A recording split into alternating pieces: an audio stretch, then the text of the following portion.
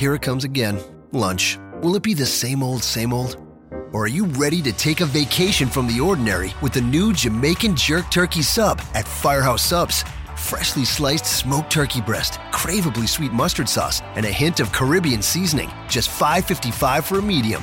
Save time. Order the new Jamaican Jerk Turkey Sub on the Firehouse Subs app. Firehouse Subs. Enjoy more subs. Save more lives. Participating locations. Limited time only, plus tax. Prices may vary for delivery. This podcast is a member of the Voices of Wrestling Podcasting Network. Visit voicesofwrestling.com to hear the rest of our great podcasts, as well as show reviews, columns, opinions, and updates across the world of wrestling.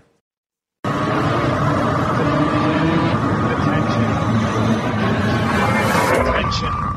Do I have everybody's attention now?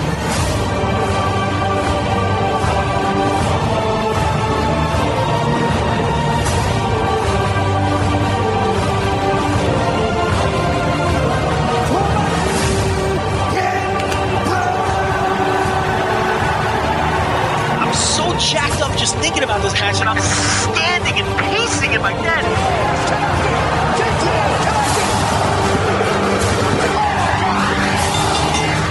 He's just Makazi now. He's not okay, so he's not a kid anymore. He's a boy. He's a man now. He's man Makazi. He got PWS superstar Brian Buck.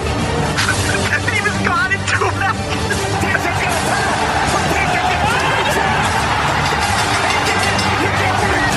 So it's Ingobernales.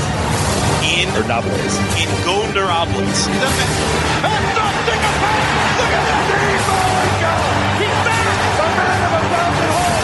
You're missing a B there, but that's okay. There's a B? This is what I'm talking about. These letters don't go together. Oh, you're having a wank, are you? And it's like, no!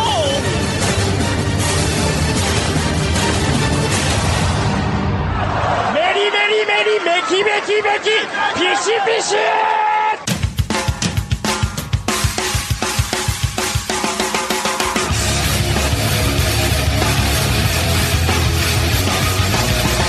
You are listening to the Voices of Wrestling podcast with your hosts, Joe Lanza. X out, go listen to some boring podcast where they're afraid of their own shadow. Okay? Don't listen to Joe Lanza, because Joe Lanza's not changing. And Rich Cringe. I like him. Who delivers this guy in a big spot? Joe, don't yell at me. I like him. In the big spot, who delivers better than this guy? Stop yelling at me. I agree. All right, welcome once again to the Voice Wrestling Podcast, sponsored by MacWeldon.com. I am Rich Craig, alongside, as always, the king of banter himself, Mr. Joe Lanza. Joe, I'm not going to ask you how you're doing, because you get all mad, and, you know, I guess I don't care. I mean, I do, because we didn't really have that much here, but I'm not even going to ask. So, I had an answer prepared this time. Well, you know, this is what happens. You're throwing another curveball. See, now I'm ready for that question. Okay. And well, I don't care. Well, I don't care. Fine. Yeah, we could talk if you want. I was going to say, Rich, my day has been fine. Like, okay, go on. That I'm doing terrible. Oh. I'm in an awful mood. And the burials are coming, starting with Cameron. And I can't wait to talk about these WWE cuts, because I'm going to bury her 6 feet under, let me tell you. Her name is Cameron, right? The one that got cut? Yes. It's not Naomi. No. It's Cameron. Good start. Yes. No. Yes, it is indeed Cameron, the one that was cut. So. Listen, I've been getting them confused for the last 3 years. Well. Okay. But I mean, one has. Okay. Well, whatever. Yeah, one has the giant ass. That's what you're going to say. Well, no. I think they both have very. Oh, no. Naomi's got the giant ass. No, I think they both do pretty well. I mean, I was going to say that one of them is blonde and one has black hair, which is always a good difference between them. Cameron is girl bi. Cameron is girl bi, correct. Yeah. I mean, she doesn't have, like, a flat ass, but Naomi is... I get what you're saying, yes. One of them is far more endowed in that area. Right, yes. Posterior, right. Or whatever the hell that word is. Yeah. So, but yeah, she's getting buried. Because I'm in a foul mood, and I can't wait to talk about these cuts. Well, I thought you were all on her team. Now it's changed, I guess. Okay, we'll see. We'll get to that, right? All right, I will. Yeah, we're gonna have a heated argument about a throwaway line in a way too long tweet. So we'll get to that. But so we got plenty to talk about. We of course have the WWE cuts, as Joe mentioned. Dragon Gate Dead or Alive. We have not talked Dragon Gate in a while. We are going to make sure like that. I don't know if we want to lead off with it, but it's got like we cannot wait till the last hour. Like that's what we listen, I'm making an executive decision. We lead off with the Dragon. Okay, because then we'll forget. We'll do Global Wars. We'll do these cuts. We'll be talking about other crap, and then we'll have like 20 minutes left, and we're gonna have to do that live in 10 minutes. And we're not doing that. We're not gonna allow Dragon Gate to possibly. They deserve it. They had a hell of a show, a hell of a main event, a lot of good stuff going on. So we're not gonna forget about Dragon Gate here today. So yes, I'm with you. We will do Dragon Gate off the top. Also WWE cuts.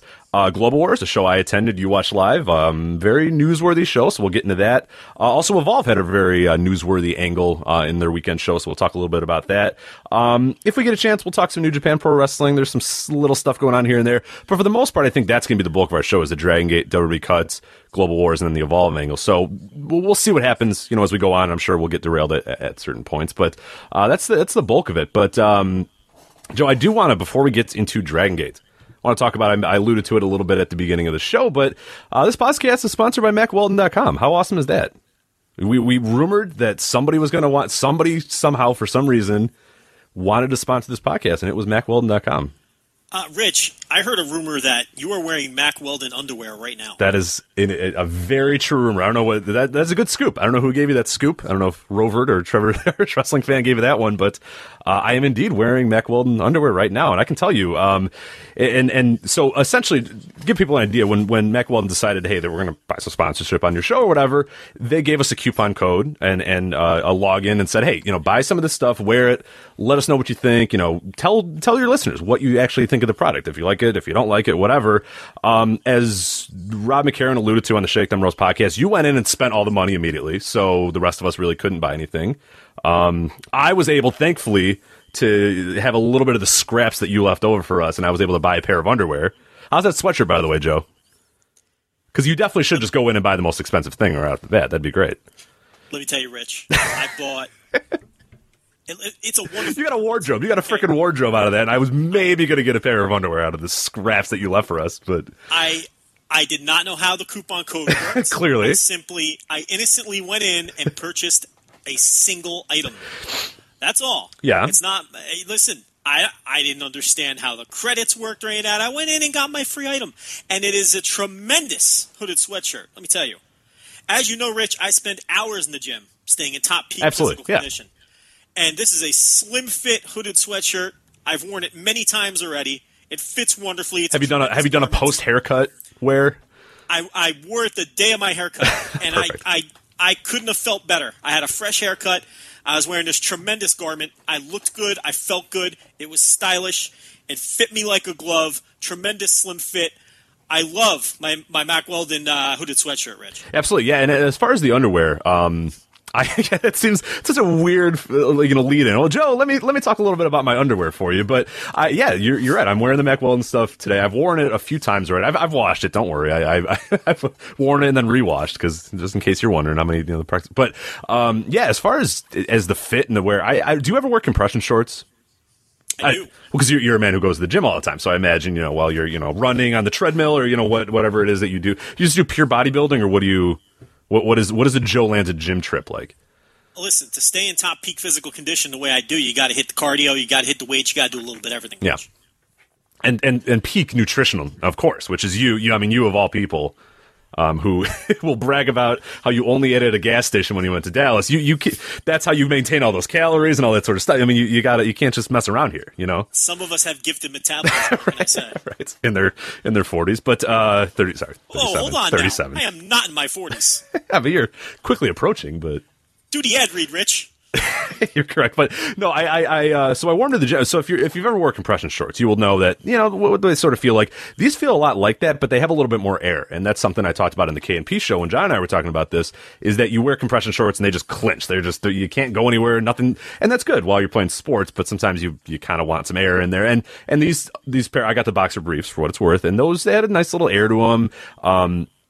From they've said that they reduce odor, they have antimicrobial material, they got all this good stuff, and I've enjoyed the fit a lot. I mean, you barely tell that you're really wearing, it's boxers can sometimes get a little too loose, and I'm not wearing compression shorts every day because that's a little too tight, but these are kind of a nice little in between or whatever, which is really cool. And one thing that they do offer too at MacWeldon.com, which by the way, I forgot to mention that if if you're interested, if you're hearing us going, oh man, I really want some underwear, I want some sweatshirts, I want some socks, I want something, they were nice enough to give us a 20% off promo code. So use that code VOW when you make a purchase at MacWeldon.com, and you get 20% off. So that's pretty cool. But yeah, and let me tell you, Rich, if they use that code and they get their 20% off, and they don't like their underwear, that's what I was getting to. I mean, because these are going to be the most comfortable underwear these people are ever going to wear. But if they don't like their underwear, keep them, and Mack Weldon will still give them their money back. They don't care. How about that? Yeah, they said, screw it, keep the stupid underwear. We don't even want it back, but here's your money back. That's not bad. Just don't take advantage of it. But, hey, if you don't like the underwear, you don't like the underwear. That's fine. But, no, I really enjoyed it was easy to get on the website, easy to use all the codes that we've had. And I generally, I'm not even lying. I really do enjoy the underwear. I know you enjoy the sweatshirt as well. And we're happy that they were able to sort of take a chance on us and say, hey, look, we like what you guys do. We like your audience. We like they specifically, like, honestly, somebody at a corporate office listened to our show. Do you know that? When they told me that, I was like, oh, dear God. Like, they mentioned something specific that we said in the show, and I was like, oh, God. Like I don't know what episode they picked or whatever, but, like, they picked a random episode and said, let's listen to these guys and see if, like, they are good enough to represent our brand. And by golly, Joe, somehow they said we are. So it amazes me. I mean, we're a big time, but we're a terrible show. I mean, we're big time, but we're terrible. Rich, it's, this is a big time podcast. I've been trying to tell you that for years. I hate it. I hate everything we do. We're just terrible. This is a big time podcast, and this is big time underwear. Use the code VOW. Yep. 20% off. The code is VOW. Get 20% off right now. MacWeldon.com. And let me tell you, Rich, I'm a man who, when I shop, I do man shopping. I know what I want, and I want to go get it. I don't like things being difficult. And on this website, everything's very easy to find. Yep. I was in, I was out, I had my sweatshirt, nothing left over for McCarran. You very quickly were able to spend your money. And then I was in and out, and McCarran was left with nothing, and it only took me 5 minutes, Rich. I was very easily able to find exactly what I needed. The website couldn't be easier to use. It's man-friendly. Go there right now. The code is VOW. VOW. Yep, MacWeldon.com. All right, so that is the end of that. So, Dragon Gate, dead or alive? You ready? Dragon Gate. I'm ready, man. What do you think of the show? I loved it. I'll tell you. And I don't usually love Dead or Alive. I do not usually. I do want to preface that, but go ahead. This show is getting rave reviews. I haven't, and what's funny about this show is this is the show every year where we tell people don't watch. Don't watch. If you're a casual Dragon Gate fan, this is the show you want to stay away from. It's very storyline intensive. It's very gimmicky, and it's really not a show that I usually recommend to casual or first time viewers. But Rich, on our message board, on the Twitter machine, people have parachuted in to watch this show who haven't watched Dragon Gate in years, months, or even ever, and they're all saying that they loved this show. And that is what I really find amazing about this one, because this is usually a show where people will hand wave this 50-minute cage match 10 minutes in because they have no idea what's going on. People are shooting tennis balls at each other. They're throwing rice. There's robots. Rackets. There's robots. There's all kinds of wacky things going on. You don't understand. But this year, this event, it held everyone's attention. And Rich, I'm going to tell you, and I know you want to talk about this too. So I'm gonna lay up this softball for you and let you knock it out of the park, okay?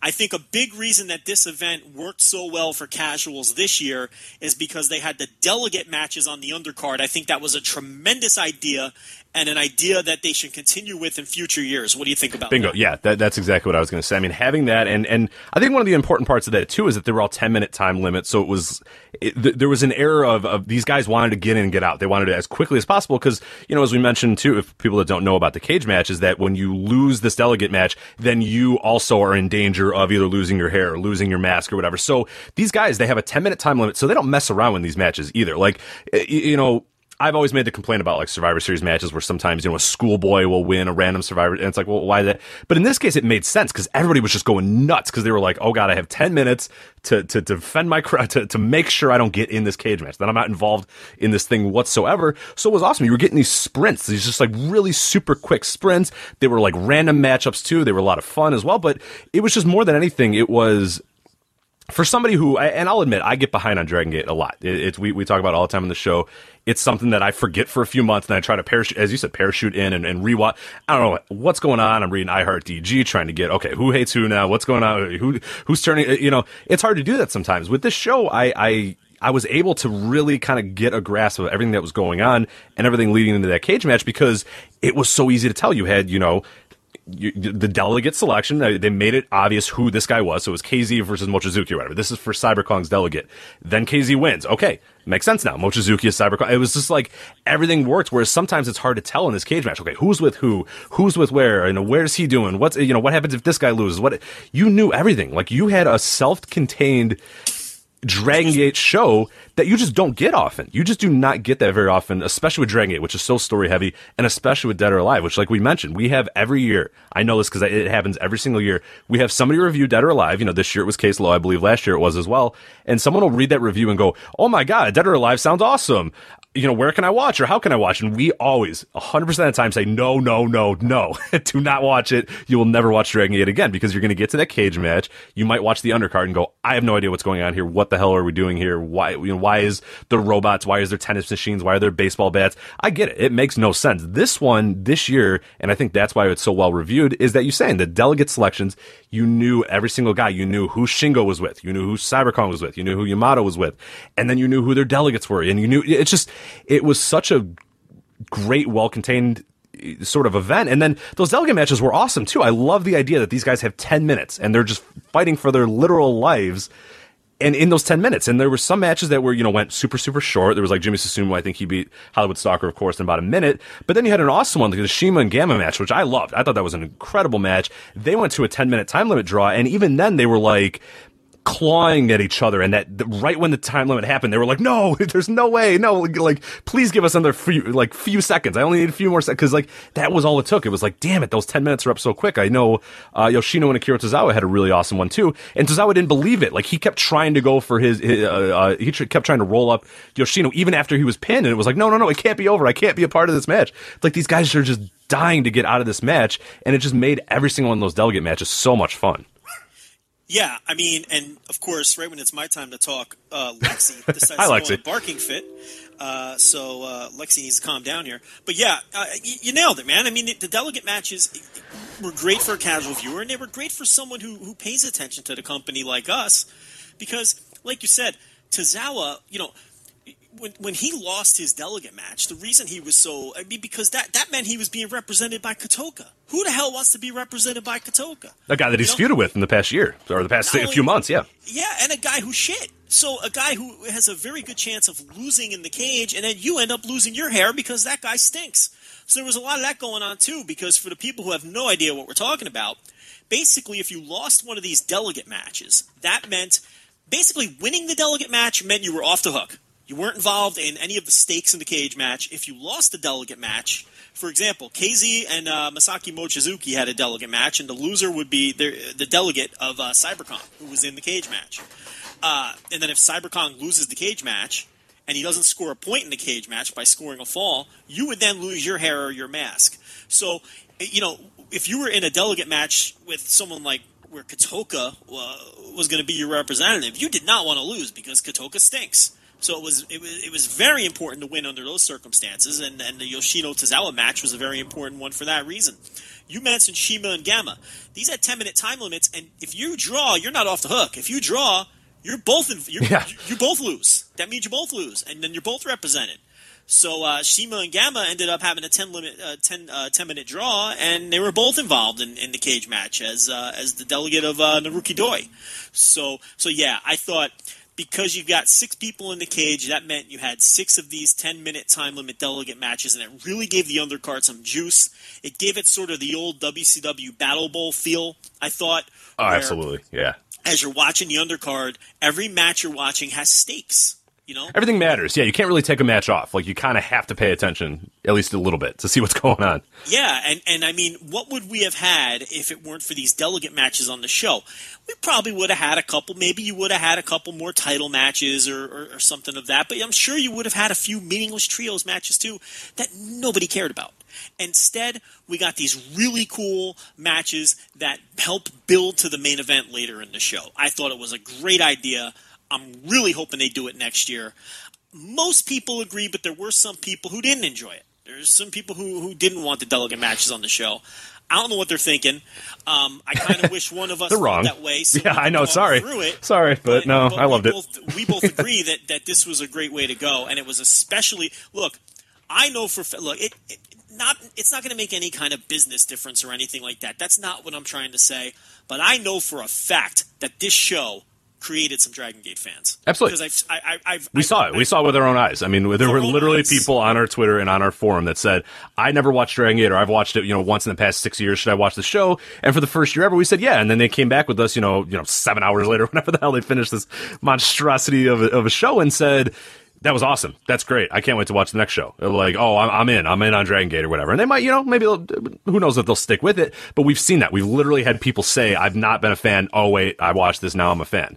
And understood the story. And understood the story. I mean, that is so hard to do. Like, I don't even understand some of the Dead or Alive cages. And I watch the thing all the time. Like, because you know what? I'll tell you why, Rich. Because they all came out of this with the same theme. I can't wait to see Yamato get his hands on the Rupa Doi and Shingo.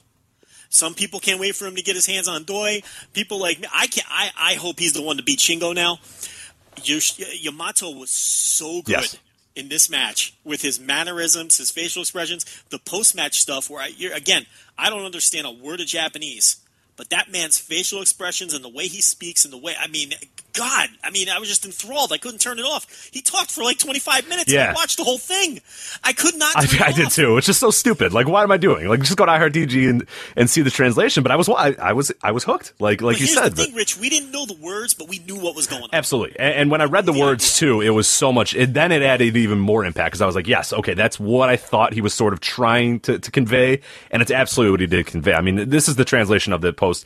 We don't have to break down the entire match every single. I mean, just go watch it. It's like nobody needs us breaking down a 45-minute match. Like, it's craziness. But essentially, what Yamato said at the end. So we can maybe we'll backtrack a little bit and talk about sort of a little bit of how this happened. But just basically, here, just do it. You can do it real quick. Yeah, you don't have to. I'll give the key spot, and then you can, because the important backstory here is the key point in the match was Yamato on the verge of escaping, had a chance to leave, and his tag team partner. We've talked about this team a million times on this show, the Yamato Doi team, which may have been the best tag team in wrestling over, the last 18 months or so, Rich? Yeah, I don't think that's wild to say at all. I mean, that's not even very controversial.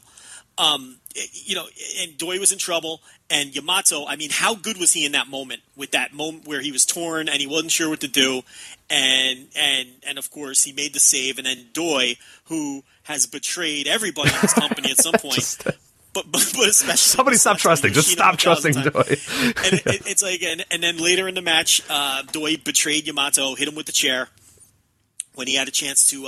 He hits. I forget who the other guy was, but he double crossed Yamato and hit him with the chair after Yamato saved him. And then of course Yamato went on to nearly lose the match, but it ended up being Kotoka in the end who ended up losing the match. But he did score a point. So Tozawa ended up not losing his hair. So that was a key there. So Kotoka ended up getting his head shaved. We'll get into that in a minute. But that's to set up what you're about to say about what Yamato had to say. Yeah, and just a real quick point, too. BB Hulk made his return as well. He ran off Shingo, and then he led, helped Yamato escape as well. So a bunch of little shakeups going on. Of course, Yamato is out of Berserk. BB Hulk's back. So a lot of cool stuff going on. But yeah, essentially, the post-match was incredible. Like you said, Yamato, who's been a bad guy for quite a few years now, poured his heart out. Like, literally poured his heart out. This is what I heard, DG. Here's what their translation was. Yamato was in tears. He apologized for how he had acted over the last 3 years. The whole almighty thing, all-seeing, all-knowing. He didn't see or know anything. He wasn't almighty. KZ corrected him. They have been together since the trainee days. He knows Yamato better than anyone. He is indeed the almighty. Yamato promised to devote the rest of his career to Dragon Gate, to raise the profile of the company, help the trainees, and make it fun for everybody. He had one last thing to say. Once again, wasn't he and Hulk and KZ and even Maria just the coolest? And that's the new unit. Yep. So it's Yamato, the returning BB Hulk, KZ, Yusuke Santa Maria. Am I missing somebody? I believe that is it right now. I don't know. I know they had there's an event that just actually went on yesterday. I've not had a chance to watch it yet. I believe it's the King of Gate Cork and Hall show tournament. Yeah, I haven't been. So I don't know if anything. I'm kind of staying away from spoilers for that one. So unfortunately, if something big happened, sorry we missed it. But I don't think anything did. Well, Brother Yashi came back. He joined Berserk. Okay. I don't know if it was on that show or a different show, but I did see that gif. You're right. Yeah, he did. Yeah. So he basically replaces Yamato in Berserk, which is the key heel unit in the company. But as far as I know, that is the unit, though. Yeah, Yamato, Hulk, KZ, and Maria, I believe. Santa Maria. So now, what does this set up? It basically sets up Yamato obviously needs to get revenge on Doi, and hopefully he's the one that eventually goes after Shingo and finishes him off for the title too. But unfortunately, well, and in my opinion, unfortunately, I think it's BB Hulk who the returning go after Shingo. Yeah. I would prefer Yamato. I think just because it's fresh. It's a little bit more fresh too. To be fair, the Hulk Shingo story is the longer term story that they've been telling. I'm not going to deny that, but I think Yamato came out of this show so hot that if the plan was to go with Hulk, I think they should change their plans because I think Yamato was so good here, and he comes out of this so hot that's the direction I would go. I think he's the hot hand, and I think you ride the hot hand. I think Hulk coming back is he's been gone for a while. He's coming back somewhat cold. He's got to get his momentum back. And I just think Yamato's better for the role anyway. I don't know what your take is. No, I agree. I agree, and I'm usually I'm always a little down on Baby Hulk too. So any opportunity to put somebody else up in that spot is usually a-okay with me. I mean, I like Hulk. I don't hate him, but a guy like Yamato I really love, and I think it just feels more fresh with him. And I think, like you said, after the show, he was the star. I mean, every single person that we've discussed this show with, everybody goes, "Oh wow, I can't wait for Yamato to blank." Whether it's defeat Shingo, get revenge over Doi, nobody was talking about, "Oh man, Hulk's back. I can't wait to see him do X." Everybody was saying, "I can't wait for Yamato to do this," or even the buzz between you and I when we were talking about it, it's like, "Oh man, we're talking Yamato here. This is the guy that we're talking about," and it's just, the guy that gets thrown out of the unit, the guy that was, just betrayed but still overcame the odds and still was able to win and get his last little breath in there. To me, that's the story. That really works a lot better than Hulk, who, like you said, is kind of just coming back. But like you said, the story is a little bit more for Hulk. But I don't know. I would much prefer Yamato in that role, and maybe who knows what they end up doing. But Yamato was easily the story out of that show, and that's why I would sort of go with him. But who knows? How good, in hindsight now, was the Doi Yamato team coming together, then winning the titles, then running roughshod over everybody? I mean, some of their title defenses were squashes. For all intent and purpose, they were squashes. And then them losing the titles and the team breaking up. How well was that paced from beginning to end, that entire story? I mean, in hindsight, it was all just the timing of everything was just perfect. And for it to peak in this match in the way that it did, I mean, I'll just keep going back to it, but when Yamato had that chance to leave and he came back in to help Doi, I mean, that is... Rich, that's what it's all about. Oh, yeah. That's pro wrestling storytelling right there. And they do such a good job, too. Dragon Gate does such a good production job. I talk about it with New Japan all the time, too. But Dragon Gate does a fantastic job. I mean, I think it's Gay Order that does most of the production side. But, like, their zooms, their camera shots, the way... Because you were able to get the emotion on both of those guys. I think the shot I remember is Doi's on the ground, and they're shooting up, and you could see Yamato at the top of the cage, and Yamato's, like, looking back and looking out and, like, looking back and looking out, and it's just, like... Yeah, it's perfect. And they stayed on that shot. They zoomed in on him, and you see Yamato going like, damn it, like, what do I do? Like, yes, and in Dragon Gate, you really don't know how that's going to play out because they will shock you with things. Where, if that's a WWE moment, it might be predictable because the announcers might give it away. You know how, but it's like, because they have to shove it down your throat when there's a big moment coming, and they have to make sure that every 6-year-old watching understands. When you're watching this, it's like he can go either way with that. So he saves Doi. And then, of course, it's Dragon Gate, so the referee is probably being hugged by somebody at one point. And Berserk gets into the cage later on. And they all turn on Yamato, and they're beating. He got knocked down, didn't he? I think the ref got knocked down by somebody. I forgot what. I'll have to look it up. I'm almost positive he got hit or something. I don't know what the hell happened, but... And then Doi calls off the dogs and saves Yamato from this beating. Then that's when Doi betrays him and hits him with the chair. It's just it all was perfect. This is why I always say this is the best booked company. This is the best booked promotion in the world, and it has been for a number of years. And all of the people who follow it closely will tell you that. Rich, one of the main themes on wrestling Twitter, well, always, but especially over the last couple of weeks, is everyone complaining about the booking of something. Am I right or wrong? I mean, it's just whether it's Ring of Honor, well, especially Ring of Honor. We'll get into that, yeah. We'll get to that in a little bit, but it's just, I mean, everyone loves to rail on these bookers. Guido was a whipping boy for a long time at the end of last year and still is in a lot of circles. No one's happy with Ring of Honor. WWE, of course, their booking has been trashed for years. I mean, people just love to bang on booking. Even fans of these companies. Rich, does anyone ever bang on Dragon Gate's booking? Think about it. Never. I mean, even the people who follow them. Even the hardcores, yeah. The people that really follow everything are usually like, yep, nailed it. Like, guys, did it again, yeah. Wrestling fans are the most cynical people. We're grumpy. We complain about everything. Dragon Gate booking, no one ever complains about it because it's always so good. It sucks you in. It grips you. It always makes sense. They always have something come in that you didn't see coming, and then you say, how the hell didn't I see that coming? But you didn't see it coming. Because, I mean, all of this that happened in this cage was pretty obvious. But why didn't we know it? You know what I mean? We didn't talk. It's like watching it play out, you're going, oh, this all makes sense. And I'm stupid for not figuring it out. They have this way of doing the obvious, but making you feel silly for not knowing that the obvious was coming. I think that's absolutely true. And I think with this particular team as well, I mean, it was sort of, like you said, the timing of it was great too, because this is a team that just dominated people for as you said, like 18 months, almost 2 years. They just dominated people. They had a little bit of slip-ups, but it wasn't like, now when a team's going to break up in WWE, 6 months ahead of time. Like, there's weird interference and, they argue, and it's like, oh no, they're falling apart at the seams. And you know what I mean? Like, we've seen that same story over and over and over again. And these guys, it just seemed like, hey, they went through a little bit of a rough patch, but they'll get right back on it. But no, Doi was like, nah, fuck you. You're done. Like, you're the reason we lost. Go fuck yourself. Get out of here. Yeah. Like, and we knew Berserk had some problems coming into this match, and we knew something was up. But that was kind of the red herring, though, is because it seemed like that entire unit was going to fall apart. And the red herring was Doi going, nah, this fucker's the reason. Let's get him out of here, because he's Doi, and he's an asshole. And Doi, in typical Doi fashion, right. blamed him for losing the tag titles. Right.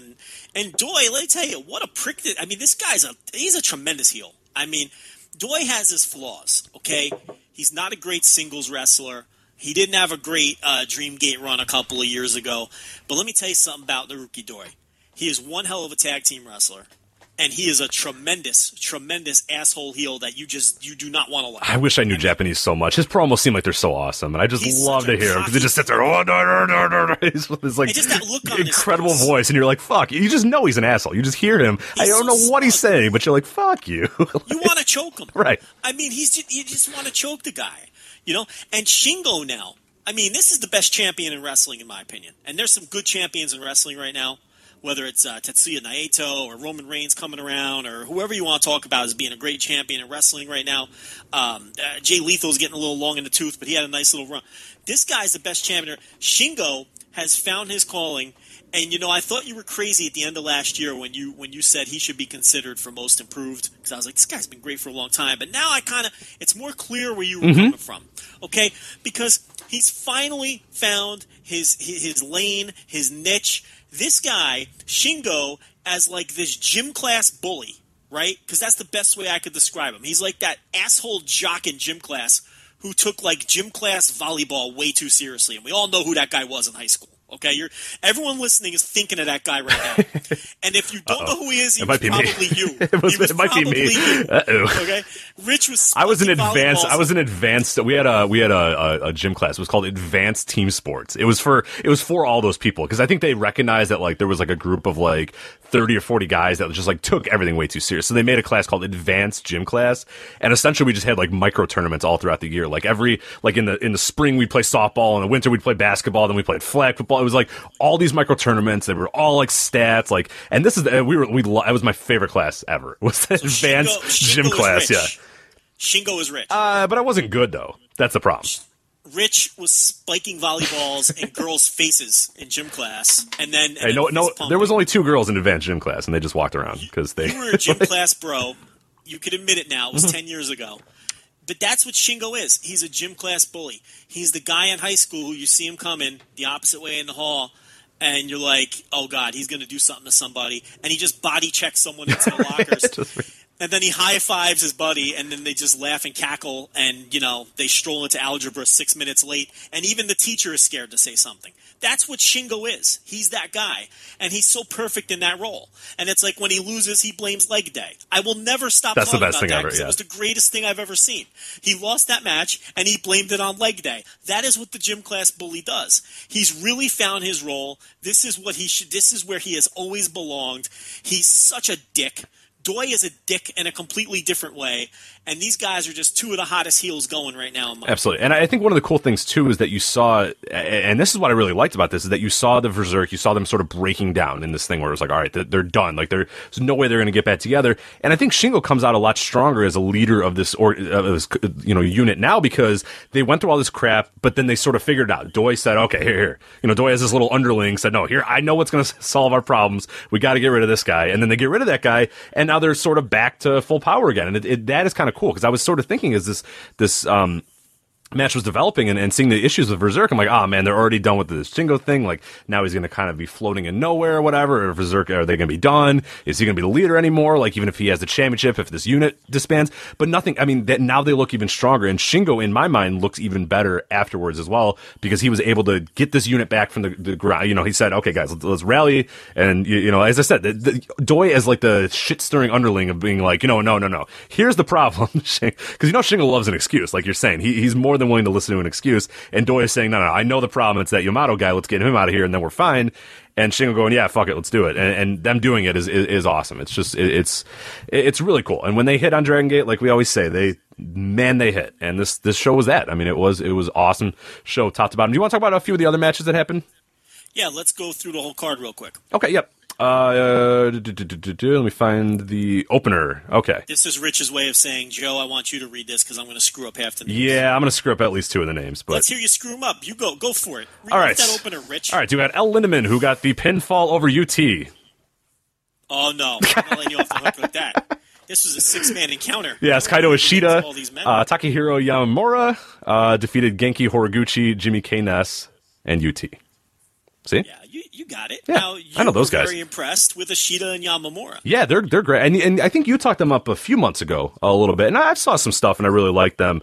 They're good. They're really, really good for this level rookies, as well. Man. Like I had to, because I was sort of like, are these the rookies that like? Because you can kind of tell they are, but they move so smoothly in the ring, and they had such a presence too. I think that was the thing as well. The crowd was reacting to them. They knew how to react to the crowd. They knew how to get involved. I mean, they were like and we talk how many guys were in here. So you have 1, 2, so 6 guys in here. I'll be honest, they were right up there with every single guy on this match. Like, they might have been the 2 best guys in this match. I mean, they just had such a presence. And I think, is it Ishida? I think it's Ishida that I ended up really coming away with. Yeah, it was Ishida that I really came away with going, oh, wow, this guy's got something. They both really do. They're incredible rookies for their age and level. I feel like they're going to have good size when they fill out. Well, one of them here, they're both born in 1995, for God's sake. Oh, God, is that Jesus. terrifying. 1995. Yeah, that's good Lord. They don't have vivid memories of the 90s when I think about that. Oh, they really don't. Like they don't remember the 90s at all. That's horrifying. Yeah. No, Yamamura especially, he looks like a guy. He's even got a little bit more of a figure right now, where you can tell that guy in a few years is really going to get big. Ishida, I don't know. He's kind of, I guess he's all right too.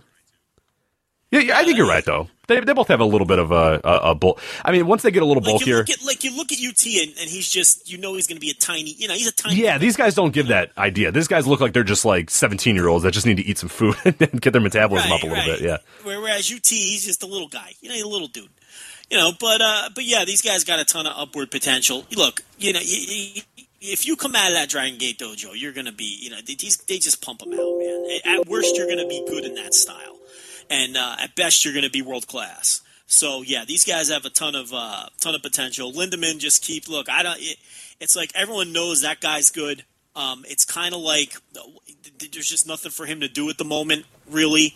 As far as moving way up the card yet. And that's okay. They got plenty of time with him. I do think he needs to go under another name. I hate the name El Lindemann. I can't stand it. It's pretty bad. I didn't like it when he changed it, and I don't like it now, and I just don't like it. Genki Horiguchi has been doing that rubber band spot for it's got to be going on 3 years now. And I got to tell you, Rich, I never get tired of it. Like, every time they pull that rubber band back and it's going to snap into dude's face. For people who don't know what we're talking about. Because it looks like it actually does hurt. I'm sure it does. How can it not? I mean, it has to hurt a lot. They've got this enormous rubber band, and they hang the guy over the second rope and over the apron. And then Horiguchi holds the dude. And then, like, his partner will take the other end of the rubber band and literally walk across the arena with it. It gets more ridiculous every time, too. Like, sometimes they're like a mile away or something. It's just ridiculous. A quarter mile away in the arena. And Genki holds the other end on the opponent's face. And then they let go of this rubber band, and it snaps in the man's face. How has someone not lost an eye? I don't know. You know, and I pop for it every time. I giggle like a child every time they do this spot, and they've been doing it for 3 years. It's just I never get tired of it. But yeah, this was your standard 6-minute, high energy, high action, even by Dragon Gate standards. Yeah, this is one where you have to put eye drops in when you're done because you won't blink. Like it's just 6 minutes nonstop action. But hey, that's. And UT is just, I mean, you want to talk about the bottom guy on the roster. I mean, what's going on? You know, he's just lost his way. But again, a young guy, a young wrestler, plenty of time. I think he's 93, if I remember correctly. I don't know what the age would be, but yeah, man. Yeah, exactly. He's ancient. He was practically born in the 80s. So he's this is a very competitive roster though. So. A lot of hardcore fans are worried about him. Well, yeah, because, I mean, you talk about, again, you look in this match alone, you got these two, 21-year-olds that already look like they're better, you know what I mean? Like, they're already lapping you, in a sense. Like, they look really good. And Lindemann, I think he's, if I remember correctly, he's only 21 as well. So, yeah, I mean, you look at UT and it's like, man, like, you get lapped here real quick, yeah. We talked about this a year ago. I mean, Dragon Gate, about a year and a half ago, I guess, they really replenished the roster with a bunch of young talent. And we talked about it. We talked about how, a couple of the generations were starting to push 40. And it's amazing how good some of these guys still are as they age. I mean, these guys don't slow down. I mean, it's crazy. But they brought in all these these younger guys. And it's kind of like we're in that period of their history now where you've got these older generations. They're not slowing down. We got these young guys coming up. And some people are going to get squeezed out. Not everybody makes it, which is kind of a teaser for something we're going to talk about later in the show. Absolutely. All right. Other matches open the Brave Gate Championship as Yusuke Santa Maria defeating Monday Ryu in what I believe is the best Monday Ryu match I've ever seen. What do you say? Oh, easily. I mean, like, not even close, right?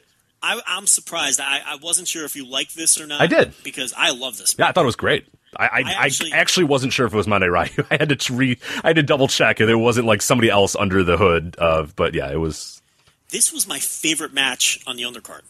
Even out of the I mean, I liked it that much. And I'll tell you, because Mondai Ryu worked within himself in this match. This was such an anti-Dragon Gate match. I felt like I was watching a house show territory match in the 80s, where Mondai Ryu is just this grimy territory heel, this grimy undercard territory heel, and he worked like that. He was dirty. He was grimy. He used dirty tricks, and he just beat down Yusuke Santa Maria, for the first 5 to 8 minutes of the matches or whatever it was, a very long heat segment, and then Maria just with the fiery comeback, and then the closing stretch of this match was just great stuff. This match was perfect, and the crowd loves her. The crowd is all about her as well right now. Yes, too, and that really adds to it as well. They're really, really behind her because they've done a good job with this little push here. Flamita leaves the company. Remember, he just put through the title. He got annoyed at I think he got annoyed at his unit for not backing him up or something. I don't remember the story. But remember, he just left the title behind and walked out of the company. He walked out of the arena, and he walked out of the company. And he might be coming back, but he walked right out of the company. And ever since, the Brave Gate has kind of been, Tozawa had that great run where he said, I'm going to make this the best title. I love when guys do that, where they say whatever title they have is the most important title ever. I'm going to make it the best title in the world. And again, great Dragon Gate storytelling because Tozawa is in the midst of this great Brave Gate run. He says he's going to hold the title forever. He's the happiest guy in the world. And then he has the fluke loss to Kotoka, of all people, who sucks. And it's like this fluke loss, and Tozawa can't even believe it. And then Kadoka's having this joke reign with the title. Everyone knows he stinks. And finally, he's upended by Yasuke Santa Maria. Just great storytelling. And then, Maria's getting bullied here the entire match. And at the end, and I just thought this was a well-constructed wrestling match and a match between the two former Super Shenlongs that really could have easily fallen apart. This match could have fallen apart. It could have easily not been good, and it ended up being my favorite match on the undercard. Yeah, I don't think you're wrong in that. We mentioned the delegates. I don't know if we necessarily need to break down every single one of the delegates because I kind of wanted to get to the Twin Gate, which I really liked as well. It was T-Hawk and Big R Shimizu, and I'm very much team Big R Shimizu here. They defended their titles against Dragon Kid and Eita. What did you think of this match? I loved it. I thought it was an excellent match. T-Hawk and Shimizu is awesome. That's a great team. What a great team. I love that right? team. And I think this is, T-Hawk's a guy who I have not been as high on as some other He had people. it. He was there. Remember that? He was right there, and then it kind of all plummeted. The bottom fell out. I'm like, I don't know, man. This guy, he's still got some growing to do. What was that awful Kobe World? Was that last year or was that 2 years ago now? Well, he had a couple disappointing Dreamgate matches that I just couldn't get into them, and he had the very disappointing one. I forgot what it was. Was it Kobe World? I'll have to look it up to be sure, but I know it may have been. But this team is the best thing to happen to him too. Oh, it was last Kobe World. I'm looking at Case's review here. Yeah, Kobe World 2015. Yep. Yeah, and that was what match was that? That was T-Hawk challenging who was the champion at that time? Was it Yoshino at that point? Yeah, it was Yoshino at that point. And because I remember, it were like they're giving him the perfect because Yoshino beat Hulk. Oh, this was I remember this one now. Okay, I forgot. This is the one that Case thought was awesome and was like, "Oh, T-Hawk's great," and everybody else was like, T-Hawk sucks. Yeah, that's what I mean. It was like the weirdest match ever. Like half the people were like, "This is great, T-Hawk's the man," and like everybody else was like, "T-Hawk sucks." Like it was just like a. And T-Hawk had another Dreamgate challenge, I think, about 6 months earlier that everyone loved, and I didn't really like that much. So I haven't liked any of his big matches, but I think this team has been good for it. And remember, it was Alan who pointed out to us, I think Hulk was the champion at that time, and he lost to Yoshino kind of out of nowhere. And Alan made the good point that they didn't trust Hulk to have, because this was an important match for T-Hawk, and they just didn't trust Hulk to have a good match with him at the big stage. And who do you trust more on the roster than Yoshino in a spot like that? So that's why Yoshino had that title to begin with, if I'm not mistaken. Look that up. I think Yoshino beat Hulk. Yeah, let's see. I'm trying to look at the other. So both of the T-Hawk Dreamgate matches were both against Yoshino. It was Yoshino in 2013 was one as well. It was like November 2013. But yeah, let me look at who the history. Time flies. It really does. Like 2013. Yeah. Holy shit. And that's what I mean about T-Hawk. While you're looking that up. This is not a new. They've been pushing this guy as the new thing since 2013. So it's not like this is a guy that they've been pushing for. They've been trying to push this guy for a long time now, and I wouldn't call him a failure, but he's coming along slower than I think people. And you were right on the money. So BB Hulk, he had it. He won it in July of 2014 at a Kobe World show, and then he dropped it in June of 2015, almost a whole year later, to Yoshino. But Yoshino only had it for 63 days before Shingo beat him.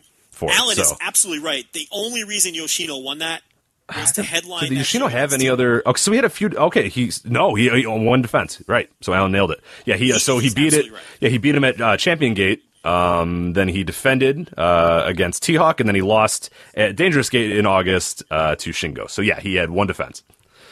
Yep, and Alan nailed that. I mean, the only reason he won that was to ensure a better match for T-Hawk on a big stage. Because, Hulk is always risky in that regard. Oh, yeah, Jimmy Susumu. Completely forgot that happened.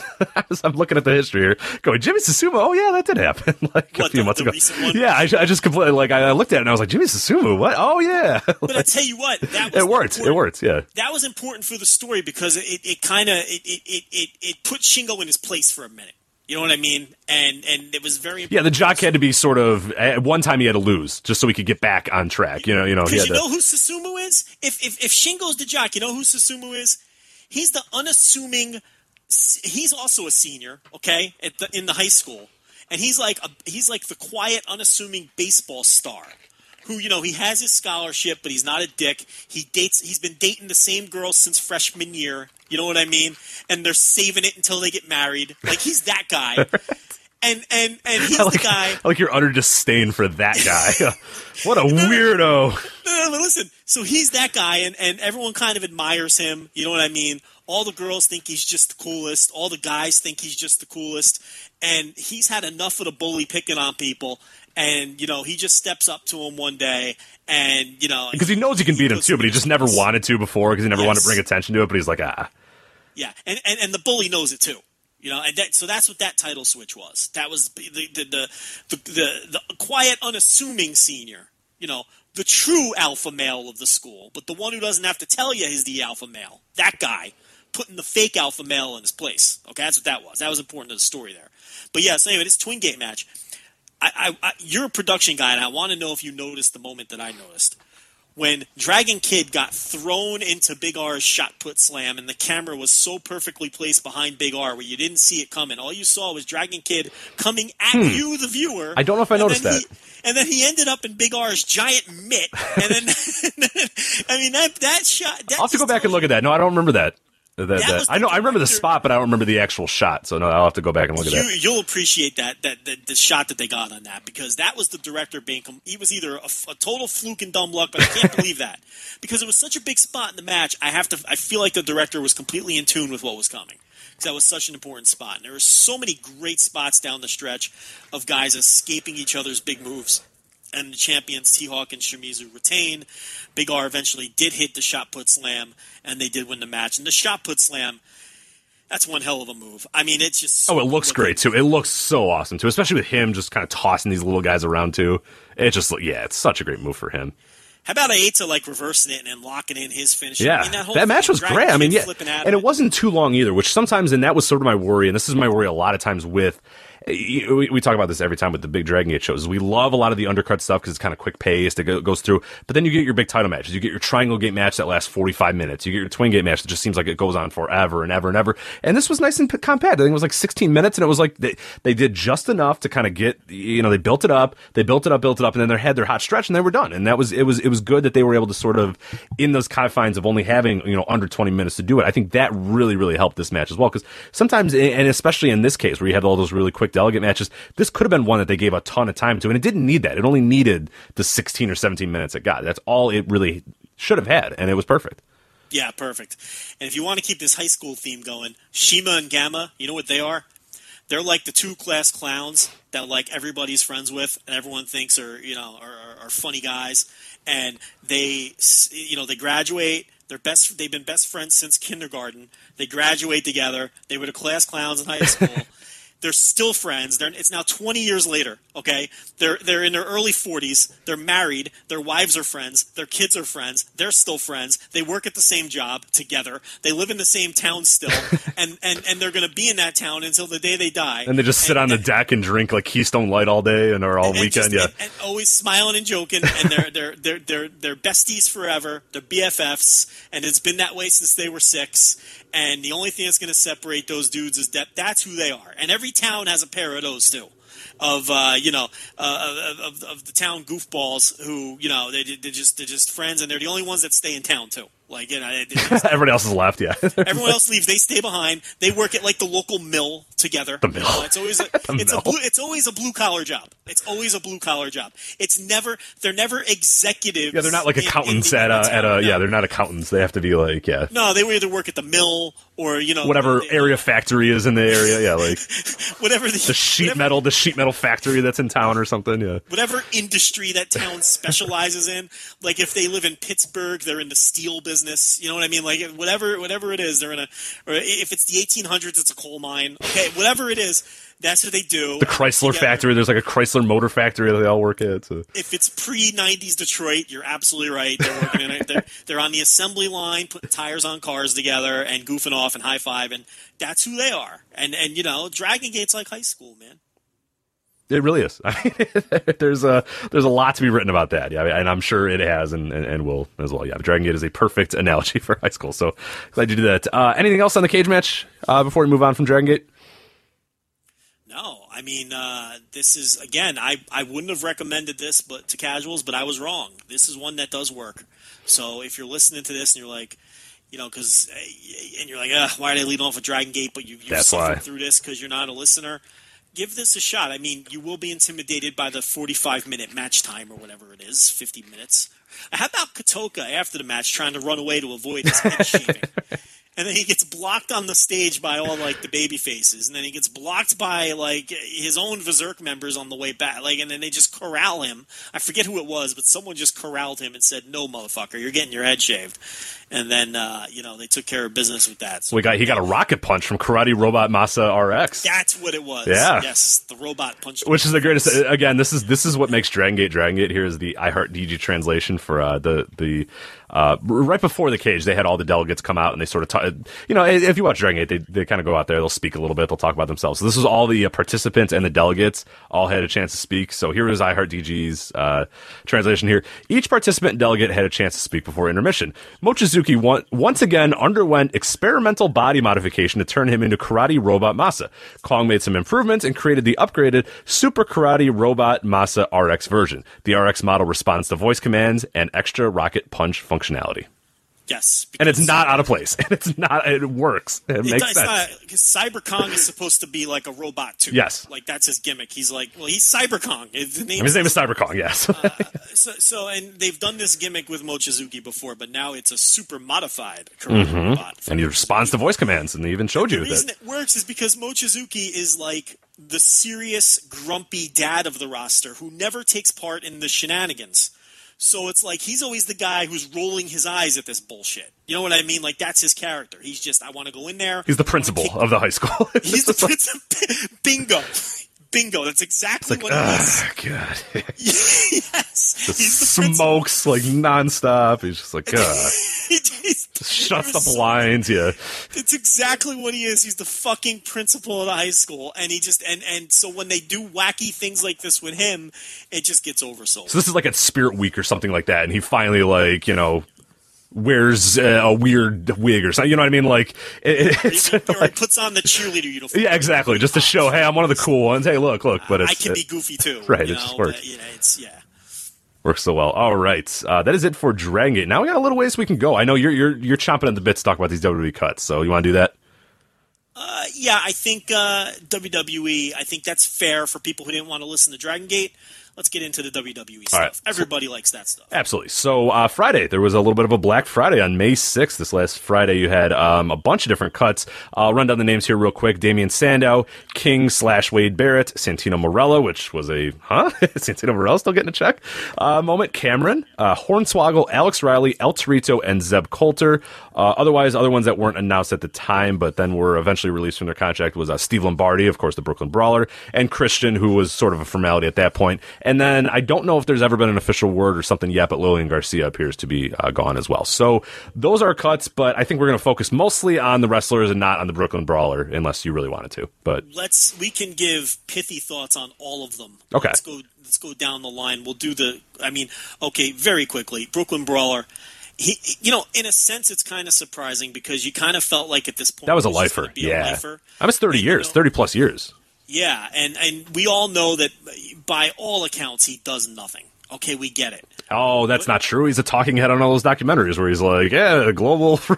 Like, he just talks about shit that he has no clue, and they just, give him a talking point on. He's like, oh, yeah, that WCW, they didn't know how to push the young guys. Like, all right, thanks, Brooklyn. Like, thanks, Steve. All right. Like, that's an excellent, breakdown of what he does on this. Between him, talking head, and the Miz. I love the Miz talking about like global. It's like, yeah, they tried to make like TV wrestling and it didn't work. Like, oh, okay, Miz. Like, thanks, buddy. You're right. Like, what do you fucking know? You nailed two of the Three Stooges. It's Steve Lombardi, it's the Miz, and it's Cody Rhodes talking about stuff before he was born. It's like, what the hell does Cody Rhodes know about world class? He was right. Cody. You were -8 years old. You have no idea what you're talking about.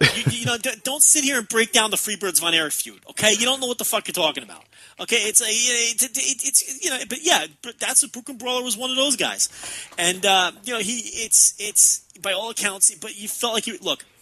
Vince McMahon's father had lifers, and Vince McMahon honored those lifers Whether it was, Fred Blassie, Fabulous Moolah, I forget the complete list, but there were people who his father told him, I always want these people employed, take care of them. There were behind-the-scenes people, and Vince always took care of those people. And Vince is the kind of guy who will take care of you for life, and I thought this was one of those lifer types. I really did, even though the guy probably was doing nothing more than fetching coffee and not doing anything entirely productive. But in the world of being a publicly traded company, this guy was probably an excessive $70,000 a year salary or whatever the hell they were paying him to do nothing and putting him in hotels every WrestleMania weekend. And it's just money you don't need to spend. Holy shit. How old do you think Brooklyn Brawler is? Well, pushing 60. 55. I thought he was way older than that. I guess he doesn't look it. Like, he doesn't look it at all. A little older than that. But 55 seems super young for him. He must have been in his very early 20s because he, 84 he was with the company, right? Or maybe, yeah, it says right. So I'm looking at his Wikipedia right now. Lombardi began his WWF career in late 1983, competing under his real name. So. Yeah, so he must have been a kid. I mean, do the math. He had to be 19, 20 years old, right? Let's see, 19... 30 years ago. So he had to be, a little young. He was 22. He was 22. 22. Yeah. So, so yeah, I mean, I know the jobbers would start young then. I think Jose Luis Rivera, one of the Hispanic guys started when he was 17 or 18 too back then. Horowitz, I know, started really super young too because I think he's roughly the same age, if I remember correctly. He was a territory guy too, though. He bounced around a little bit before. Let's see. Barry Horowitz is only 56. So, and oh man, he started 1979. Yeah, and he was a territory guy before. Yeah, with the Malinkos. Yeah, he was in Florida. Wow. Yeah, he was a Florida guy, and yeah, they'd start when they were teens back then, man, and they were on the road, at very young ages. But yeah, so Brooklyn Brawler.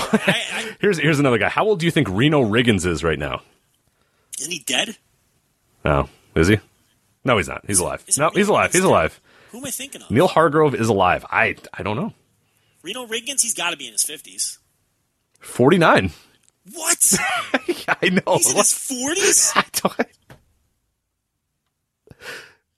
That's mind-blowing. I can't even handle that. Yeah, so let's see. Debuted in 1988. So, 1988 minus 1967. Yeah, he was 21 when he debuted. Christ. Man, I would have thought he was in his 50s for sure. There's Brady Boone that's dead, of course. Oh, okay. Riggins, another guy from that era. So yeah, but Lombardi, I mean, I thought he'd be a lifer. So that one actually was more surprising than a lot of these other ones, to be completely honest with you, because I expected most of these other ones. Christian, his contract just ran out. He'll still do things with the company. But his performer contract is done. We knew that. He hasn't wrestled since 2014, so that was no surprise. Right. Lillian Garcia, they're grooming about 19 different female ring announcers, so she had to see that one coming. She's like 50. She's almost as old as Lombardi. Let's find out. Let's look here. If they list her age, let's see. Let's see. Yeah, I think she's 50. Okay, let's see. I think you might be right, but let's find out here. Hot 50-year-old, but I think she's 50. That never did much for me, but for 50, 49 years old. She is the same age as Reno Riggins. Yeah, she's 5 years younger than Lombardi. Think about that. He was wrestling in that company in the Bob Backlund era, and they're pretty much in the same generation. Like they almost went to high school together. Like, think about it. It's pretty crazy, right?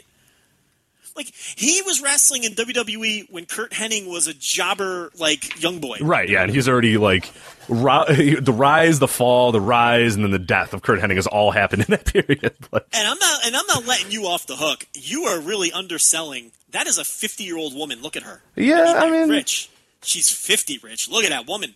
She looks better than a lot of 30-year-olds. I don't know. Never quite did it for me. And this is me. That should be my wheelhouse too. The MILFs. What's wrong with you? I don't know. Just never did much. Listen, I resented her because I loved Howard Finkel so much that I just couldn't possibly I'm not saying you gotta desire the Garcia, but that is a woman. I'll admire. Yeah, the body is for a 50-year-old is incredible. Yeah. I mean, come on. We should all be so lucky if our wives look like that when they're 50. Oh, or now. I gotta stay quiet. I understand. What? Oh, she won't listen. She doesn't care. You better hope she checks out after that Mack Weldon ad. You think she's lasting past Dragon Gate? No, Michelle's a fine woman. I'm just joking, but yeah, no, she's not lasting through Dragon Gate either. Wow, that was a heavy shot, man. That is the flame emoji if I've ever seen one. Holy shit. But, so yeah, Garcia, I can't believe you. Listen, she's not my dream woman either. She's no Alyssa Milano. But listen, she who was also held up together. How old is Alyssa Milano? Let's find out. I'm going to say she's 39. I think she's... not that you're keeping track. Let's see here. No, not at all. Yeah. 43. 43? Yeah, that's a babe for 43. Talk about holding it together. Yeah, no, that's a babe. That is a grade A babe. That is holding it together. That's right up the Craich alley. Oh, yeah. That's up my alley, too. That's one of my favorites 43. Wow. Look at her. Look at that. Wow. Go, Alyssa. You do you. All right. Well, what the hell were we talking about? Steve Lombardi. No, Lillian Garcia. There we go. Yeah. Okay, now let's get into the meat here. All right. I think the big one that most people are look, we all knew King Barrett was leaving. Okay, I think he said as much. Yeah, he's the most. Please let me go. Guy. Yeah, he's the most talented guy on the list, and I think that. But we all knew he was leaving. That was by choice. The one that everyone seems to be upset about is Sandow. I can see where people are coming from. Mm-hmm. This is another one of those tales of a guy who got himself over, and it didn't seem to matter. In the mold of a Zack Ryder. Or any of the other examples you want to give.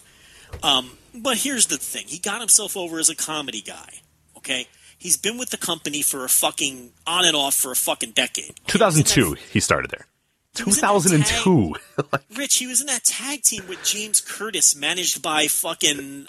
Michelle McCool, right? Michelle McCool, where they were like the teacher's pets or whatever, on SmackDown, whatever that awful team. He's been around forever. I mean, this guy... And look, it's like... I like Damian Sandow as much as the next guy. I personally wouldn't have cut him, and I would find something for him to do. But can I see where the company's coming from on this one? I can. I don't know what you think about this. Well, no, I'm right with you, and I like Damian Sandow too, but you look at, they have a bloated, developmental roster. They keep bringing guys in. There's so many guys that are ready to go. It's like, it sucks. I think there's something you can use Damian Sandow with, and there's something you can do with Damian Sandow, but I mean, they can't just keep hiring guys and then never getting rid of guys. Like there's a point that comes where some guys just have to go, and it sucks. But I don't know. I mean, Damian Sandow is not really that's not a make or break guy. I mean, we talk about it all the time. We talked about it with Ryback last week. A lot of these guys, for better or for worse, are just cogs in the machine. And Damian Sandow, whether you like him or not, was a cog in that machine. Nothing, literally zero, is going to change in WWE by Damian Sandow leaving. Nothing. Nothing at all. And you know what? He had a nice career. And I like him. I really do like the guy. I think he's great. I think he's really, really good. And he might be back. I mean, you never know. You never write him off. He's only 34. So you never know.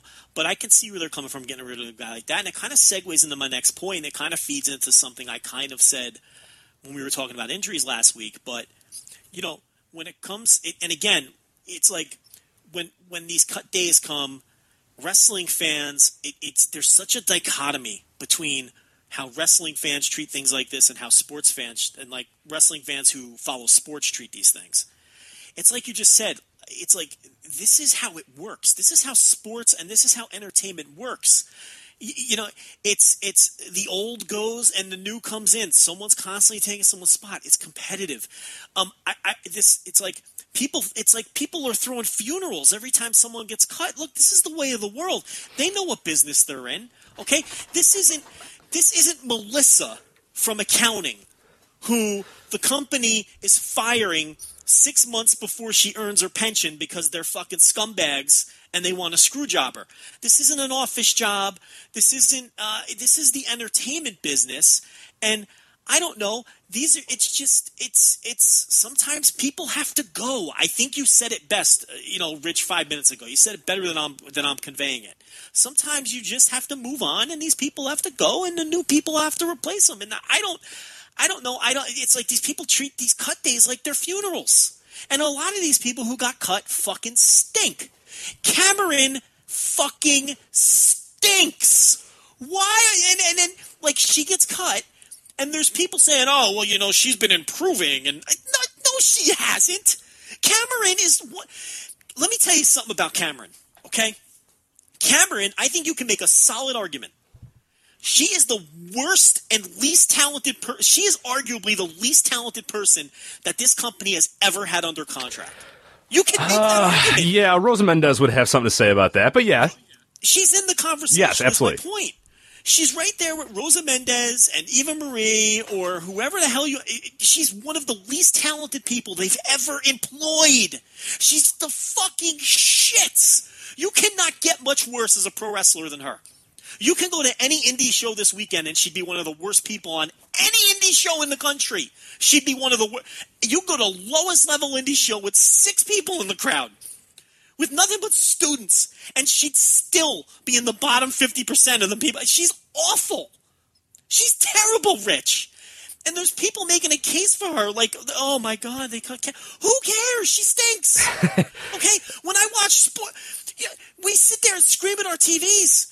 This relief pitcher has to go. He's fucking terrible. Cut this guy. Why is it any different? There's a modern, and actually it's kind of funny because I deal with this a lot on the basketball end of sort of the Twitter universe or whatever, and I get it a little bit because, I do the podcast for Hardware and Paroxysm over and back, and we do that, and like, whenever an NBA coach gets fired, there's always this, oh my God, I can't believe they fired X or whatever. Like, oh, how do you get rid of, Brian Shaw or whatever? Oh, it's just like, guys, it's like the NBA coaches are in and out in, like, you have Greg Popovich and Red Auerbach and Jerry Sloan. The rest of them are out in like 3 years because, like, the players don't give a shit about them. They don't like being there anymore and they move on. And it's just a constant cycle of people. But every single time, again and again, this happens where people go, oh my God, Dave Yeager, how do you get rid of Dave Yeager? If you're mad, it's like, yeah, whatever. Like it doesn't, like, that's just kind of what the thing is. And like, I think one thing and Robert Karen brought this up on Shake Them Ropes. Damian Sandow was there for 14 years. I mean, there was, I think, a 2-year period where he wasn't there. So let's say 12 years he was there. Yeah. As an active member of their roster. Do you know how long Stone Cold Steve Austin was an active member of their roster? It's going to be significantly shorter. It's 8 years. Yeah. 8 years. From 95 to 2002, 2003 until he what? That's it for Stone Cold. Yeah, Damian Sandow was there for 12, 14 if you want to count, if you count the time in between. 2002, he was with there. Like, that's a fucking great run. That's why for Damian Sandow. And that's why I can't get wound up about cutting him. If you want to get wound up about not giving him a fair shot when he got himself over, be my guest. If Apollo Crews got cut in this thing, then yeah, okay, then you can go, holy crap, like, geez, they never gave the guy. Tyler Breeze gets cut. You're like, oh, man, like, they really just didn't give this guy a chance or to do anything. Like, we're not talking about those. 14 fucking years. Right. And look, and if you want to tell me they didn't give him a fair shot, I will step out of the way and I'll let you rant. Because in many ways, that guy didn't get a fair shot. And I don't think his how far he got in the company matched his talent level. I think that's fair to say. But after 14 years, I mean, Rich, is this guy ever going to main event a WrestleMania? No, it's done. I mean, you look at, again, the sports analogy, you look at your roster and you look at the upside and the what is Damian Sandow's ceiling? We've probably gotten to that ceiling already, right? Maybe we haven't, but my point is that's a different argument. I agree. Then is it time for him? Then was it too early? No, he's been there forever. He's been there for a decade and a half. I can't get wound up about it. And someone like Cameron, please. I mean, let's be honest. She didn't belong on the roster in the first place. She fucking stinks. She brings nothing to the table. Her ceiling was valet. She may have been able to be a good valet. She, I guess, she conveyed, being like a bitch very well. She had that character down. That was okay. She did an okay job at that. Still nothing special. So maybe she could have been someone's manager, a heel manager, something like that. Rich, between the ropes, this person was utterly hopeless. She was fucking terrible. And you have people standing up like, not a lot of people. She was working so hard. Hard work is great, okay?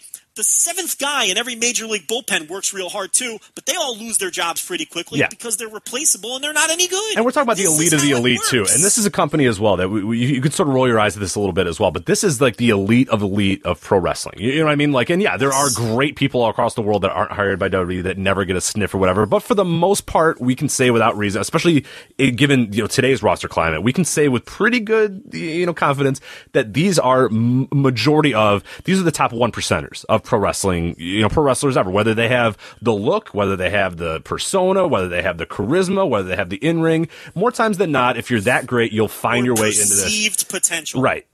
I mean, does she deserve to be in that top 1%? I mean, she was awful on Tough Enough to the point where she can barely function in the ring. And it was mystifying that she had a job to begin with. This person, she just had no natural ability to, and I'm a big believer in natural ability as well. Like you see guys, and I see it even today when I see like real young guys that are in there and they're 17 and 18 or whatever, they're trainees or whatever. You can tell the ones that are like, yeah, you're working your ass off, but what's, and then the guys that just have it. Like we talked about the two young boys in Dragon Gate. It was like, wow, okay, yeah, you guys got it. Like there's a big difference of like natural ability, natural smoothness, and yeah, you refine that over time, but like. Who did you really honestly think Cameron in another 5 years was going to be some super worker? No, like I said, yeah. The total upside for her was valet or heel manager. But right. You can find, they've got 1 million people in developmental who could probably do that better than her.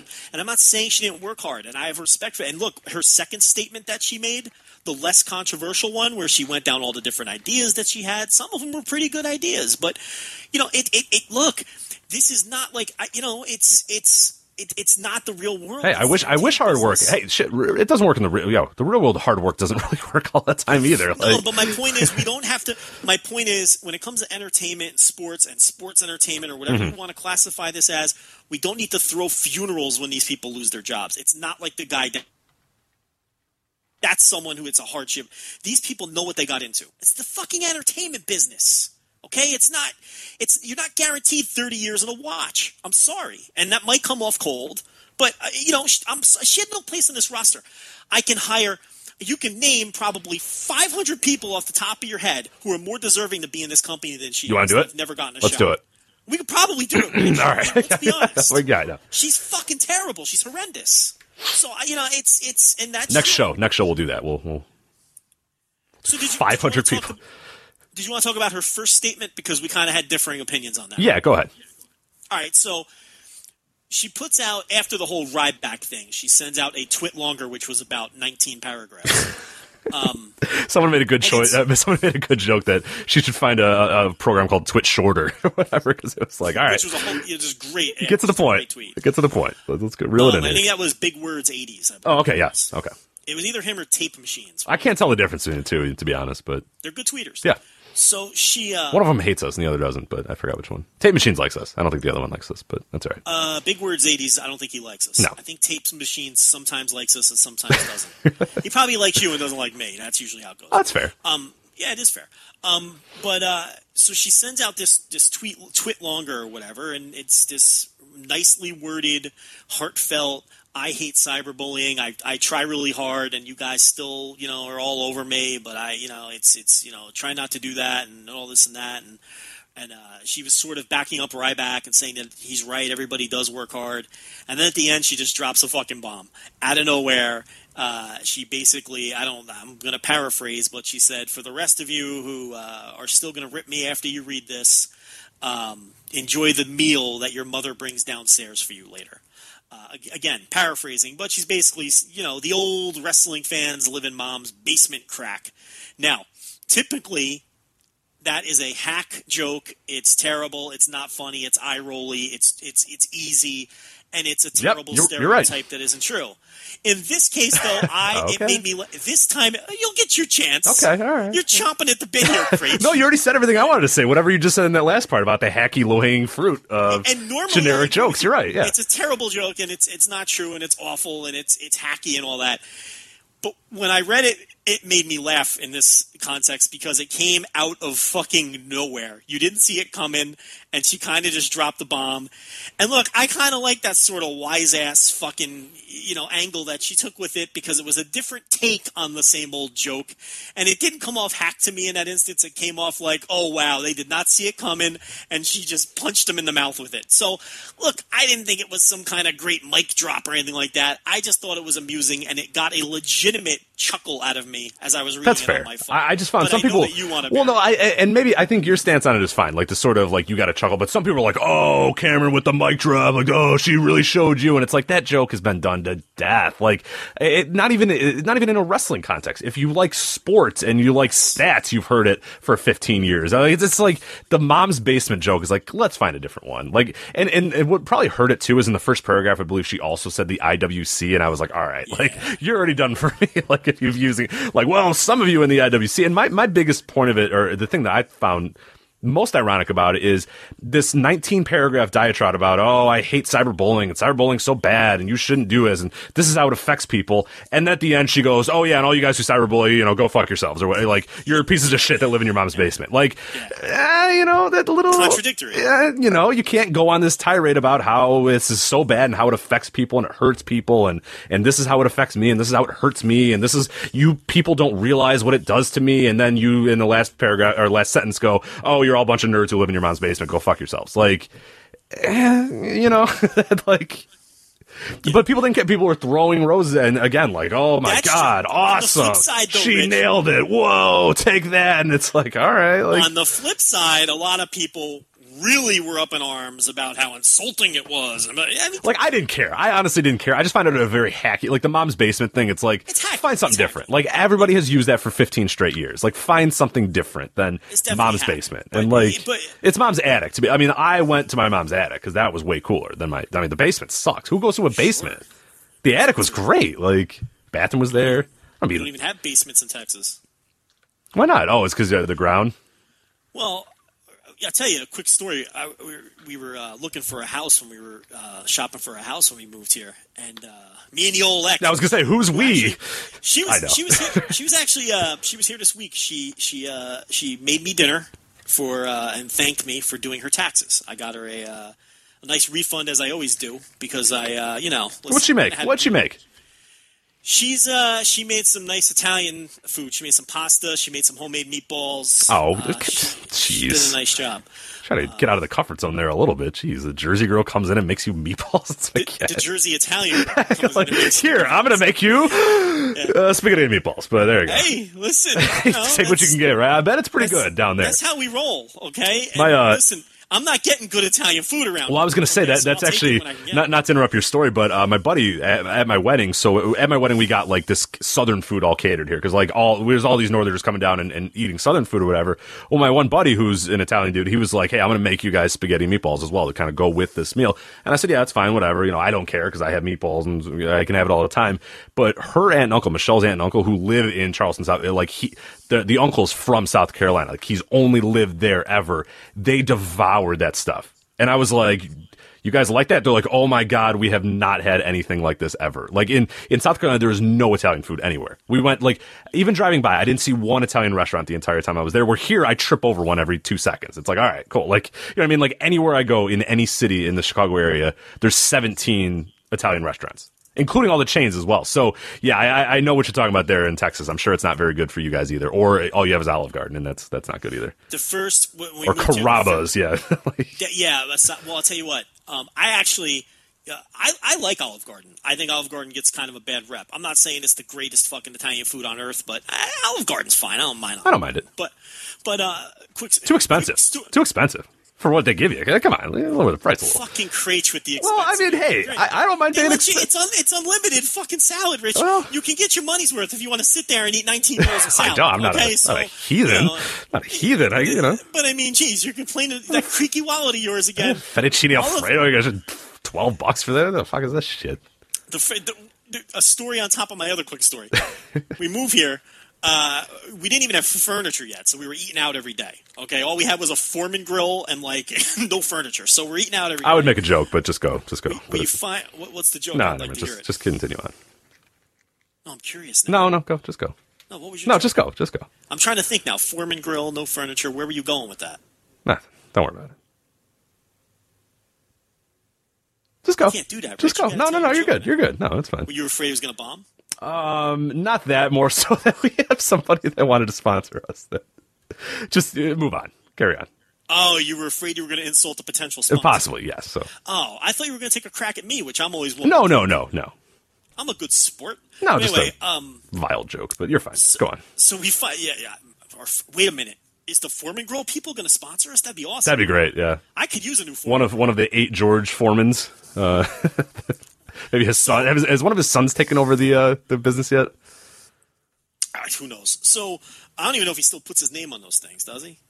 I'll be honest, I have no idea. Remember, well, Hulk Hogan could have done it, right? He missed the phone call. That's like he wasn't home. That's like in the NBA, you have the Draymond Green thing now that goes on, where it's like, we were just about to draft Draymond Green, and then we drafted like Marcus Teague instead. It's like, no, you weren't. It's like, every team was like, he was on the top of our draft board, and then at the last second we drafted. It's like, he was drafted like 30th. They're like, guys, come on, like shut the hell up. Like the number 1 overall pick, they're like, we were thinking about Draymond, but then we got like, Andrew Wiggins. It's like, just shut up, No, you weren't. I don't know why I always beat up Hollis Thompson on that. That's a Hoya. I should leave him alone. That's a Hoya.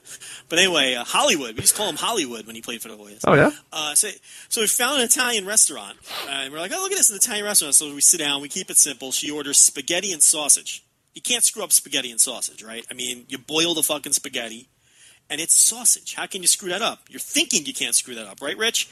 She takes a bite out of sausage. She spits it out. She pushes the plate over to me. I'm like, what? I take a bite of the sausage? Rich, it was fucking breakfast sausage. Oh. It was like Jimmy Dean fucking breakfast. I feel like you told me this story. I don't know if it was on air or off air, but I think I remember this story, but carry on. Maybe. But there was no, like, fennel seed, so it didn't have that It was fucking breakfast sausage. That's the sausage they serve over here for your fucking Italian. And it was a fucking Italian restaurant. So anyway, the other story, we're shopping for the houses, and, we must have looked at, 150 houses. And we turned to the realtor, and we said, none of these houses have do you have anything with a basement? We'd like to have a basement. And she was like, oh, my gosh, no, we don't have basements around here. She's like, my mother has one. She lives in Ohio, but there's no basements there's no basements in Texas. Like, she's laughing at us. We felt like Pee Wee Herman asking about the basement of the Alamo looking for his bike, because it's like there's no fucking basements around here. And you're right, it's the fucking ground. They can't – she explained that it's like very hard fucking – there's like slate 5 feet below the surface, and they can't dig through that. So there's no fucking basements in Texas. So Cameron is wrong. Wrestling fans in Texas are not living in their basement. There we go. Okay, they're either living in the attic or they're living in the bed, but they're not living in the basement. The second Cameron statement, okay, I thought was a better one. Did you read the second one? I did, yeah.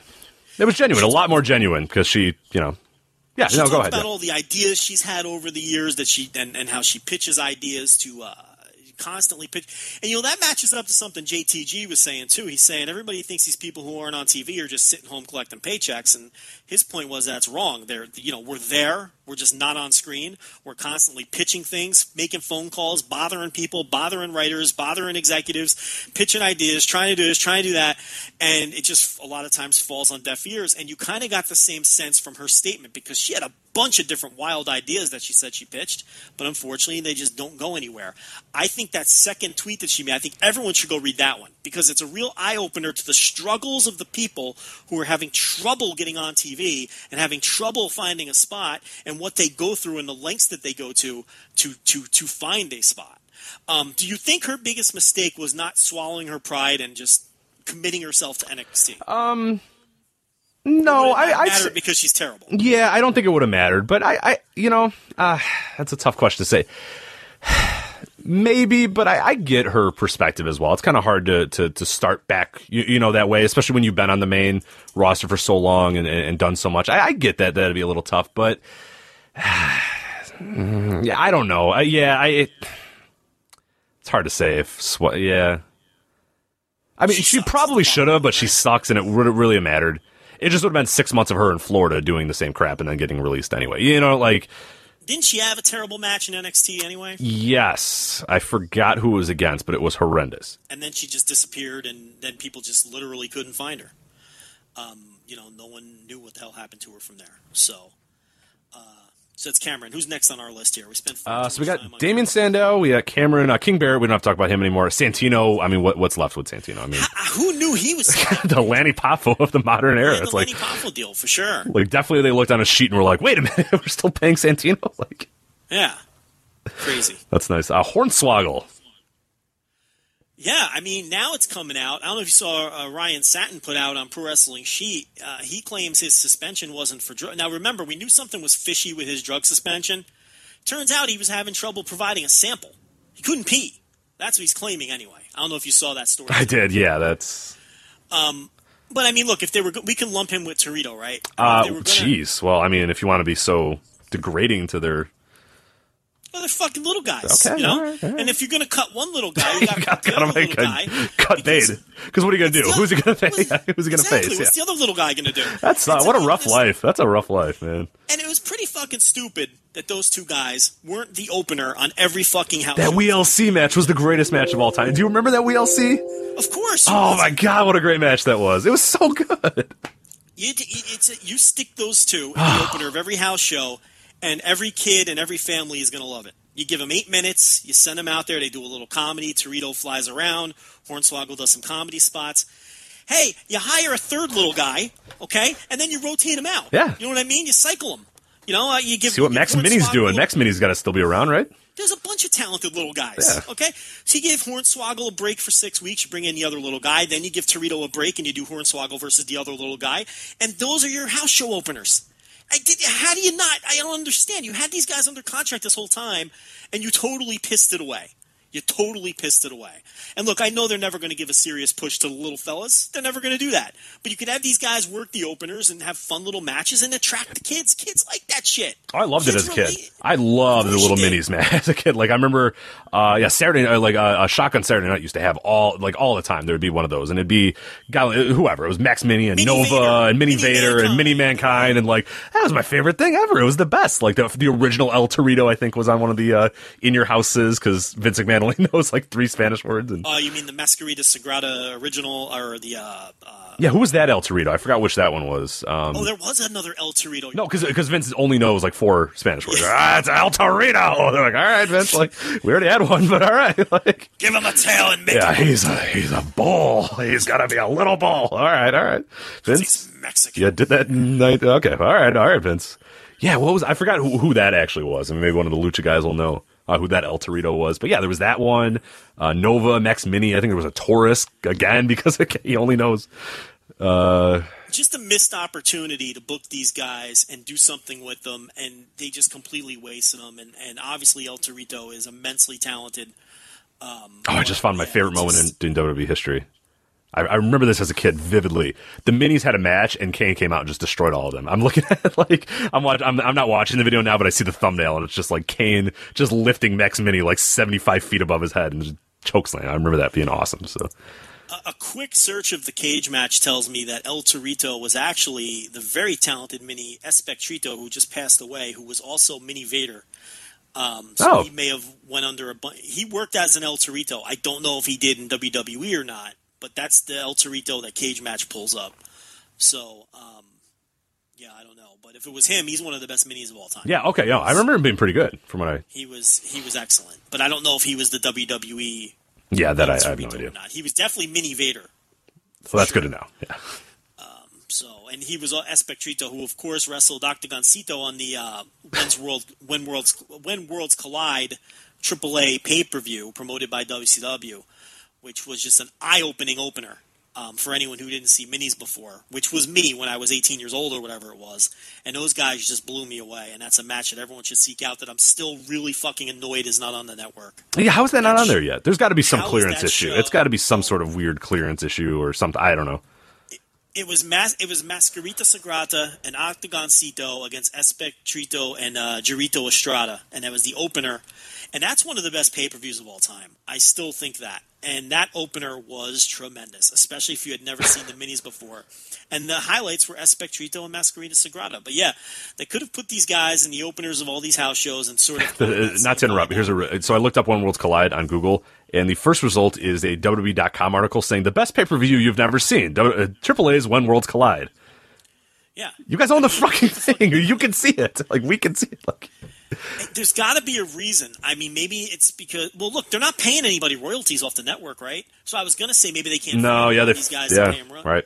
But they're fucking everybody anyway, so why not put this... Yeah, and then right below that is a YouTube video, IWC/AAA, When Worlds Collide, 2 hours and 5 minutes. So there you go on YouTube, so... Which I'm sure has tons of views, so... You know, that was Rey Mysterio Jr.'s first exposure, mainstream exposure to a wide U.S. audience, was that pay-per-view. And he was in a throwaway 6-man in the middle of the show, and I don't even think his team won, because I'm pretty sure the heel side won that match, if memory serves. But that was his first exposure. You had, Chris Benoit was on that show, and of course, People forget Tito Santana was on that. Yes, that Tito Santana. Too Cold Scorpio. And, of course, it wasn't people forget that the main event was Perro Aguayo versus Conan in the cage, but the semi-main event that's the one that think everybody was remembers. The main event, right? El Hijo del Santo and Octagon, of course, who's been in the news recently, against Guerrero and Love Machine, which was a tremendous all-time match, one of the greatest matches ever. And, and super heated and all that. And it was a star maker for Guerrero and Art Barr.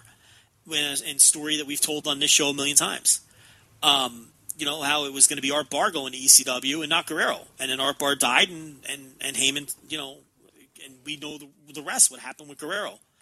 Basically dedicated his career and patterned himself after Art Barr and became one of the biggest stars, around. So I don't understand why they wouldn't put that on the network. It's a great show, and it's a historical show in many ways. I don't get it, Rich. It must be. Does AAA own the rights or something? Is it something where they maybe co-own the rights? Because I think the Korea show, that one's not on there either. The is Korea it? Shows aren't either. You're right. Yeah, is that the other one? Those are the only shows. And then the New Korea Japan shows, Starcades, I don't think are on there either. Only the one that took place here, where they did right. 95, I believe that one. With Tenzan and Kensuke Sasaki, and Sting won the final match, I think, to win it for the. But yeah, you're right. The international shows aren't, and maybe it has to do. You're right, because it was AAA and the Ron Skolar promotion. I forget ICW or something like that. Yeah, IWC, I believe IWC or IWC. The IWC again. They rear their ugly head once again. And WCW basically just produced it for them. Yeah, and correct. Aired it. And I believe it sold out the LA Sports Arena. I think it did. If it didn't, it was a packed house. And it didn't, and that was when Hogan was coming into the company, and they kind of undersold the pay-per-view a little and didn't push it as hard as they could have. But the people who did see it was a great show. They really should put 13,000 is what Pro Wrestling History has for it, so sold out show. It's a healthy crowd. Yeah, it's not a bad crowd for the LA Sports Arena. That's not bad at all. That's the minis that they could have been used better. Look, every 5 years or so, every 5 to 10 years, Vince decides to hire some minis, and they're hot on him at first, and then they just don't fucking do a thing with him, and he gets bored and changes his mind and doesn't want to use them anymore. But Hornswoggle lasted a long fucking time. Yes, he did. Yeah, he was around for a while. So, yeah, both of those, I'm with you. I think there was a definite use for those guys. But, like I said, again, wasn't surprised because, like you said, once one of them fell, the other one had to fall. And, again, like you said, Vince McMahon has this fascination every, 5 to 10 years. And, in 5 to 10 years, he'll hire another bunch of them. They'll last for 3 years, and then he'll just get to – it's just what it's going to happen. So, unfortunately, the ceiling was kind of low on those guys as well, unfortunately. But, hey, the WLC will forever be my favorite match of all time. So – Alex Riley, A-Rye. What do you got for A-Rye? That's your guy. Remember that one week when he was like way over? 1 week, absolutely. You're like, oh my god, this guy's a star. Well, it goes to show how great Kevin Owens is because I was talking about when he turned on the Miz, but I was talking about the Kevin Owens feud. So we have two separate weeks. Okay, well then there we go. So. There you go. We got 2 weeks where he was a hot commodity. But remember when he turned on the Miz? There was like a huge pop. It was like the same sort of. Remember when they teased that Rhodes and DiBiase were going to turn on Orton when they were in Legacy, and then they fucking never did it, and they did it like 6 months later, and nobody cared again. Yeah. This A-Right thing, they did it at like the exact right time, and everybody was like, "Holy crap!" And then he was way over for like 2 weeks, and then it was like, "Oh, it's Alex," and then they gave up on him, and they didn't care, and then he was just kind of gone. But you just reminded me of another really shitty person they had under contract, Manu.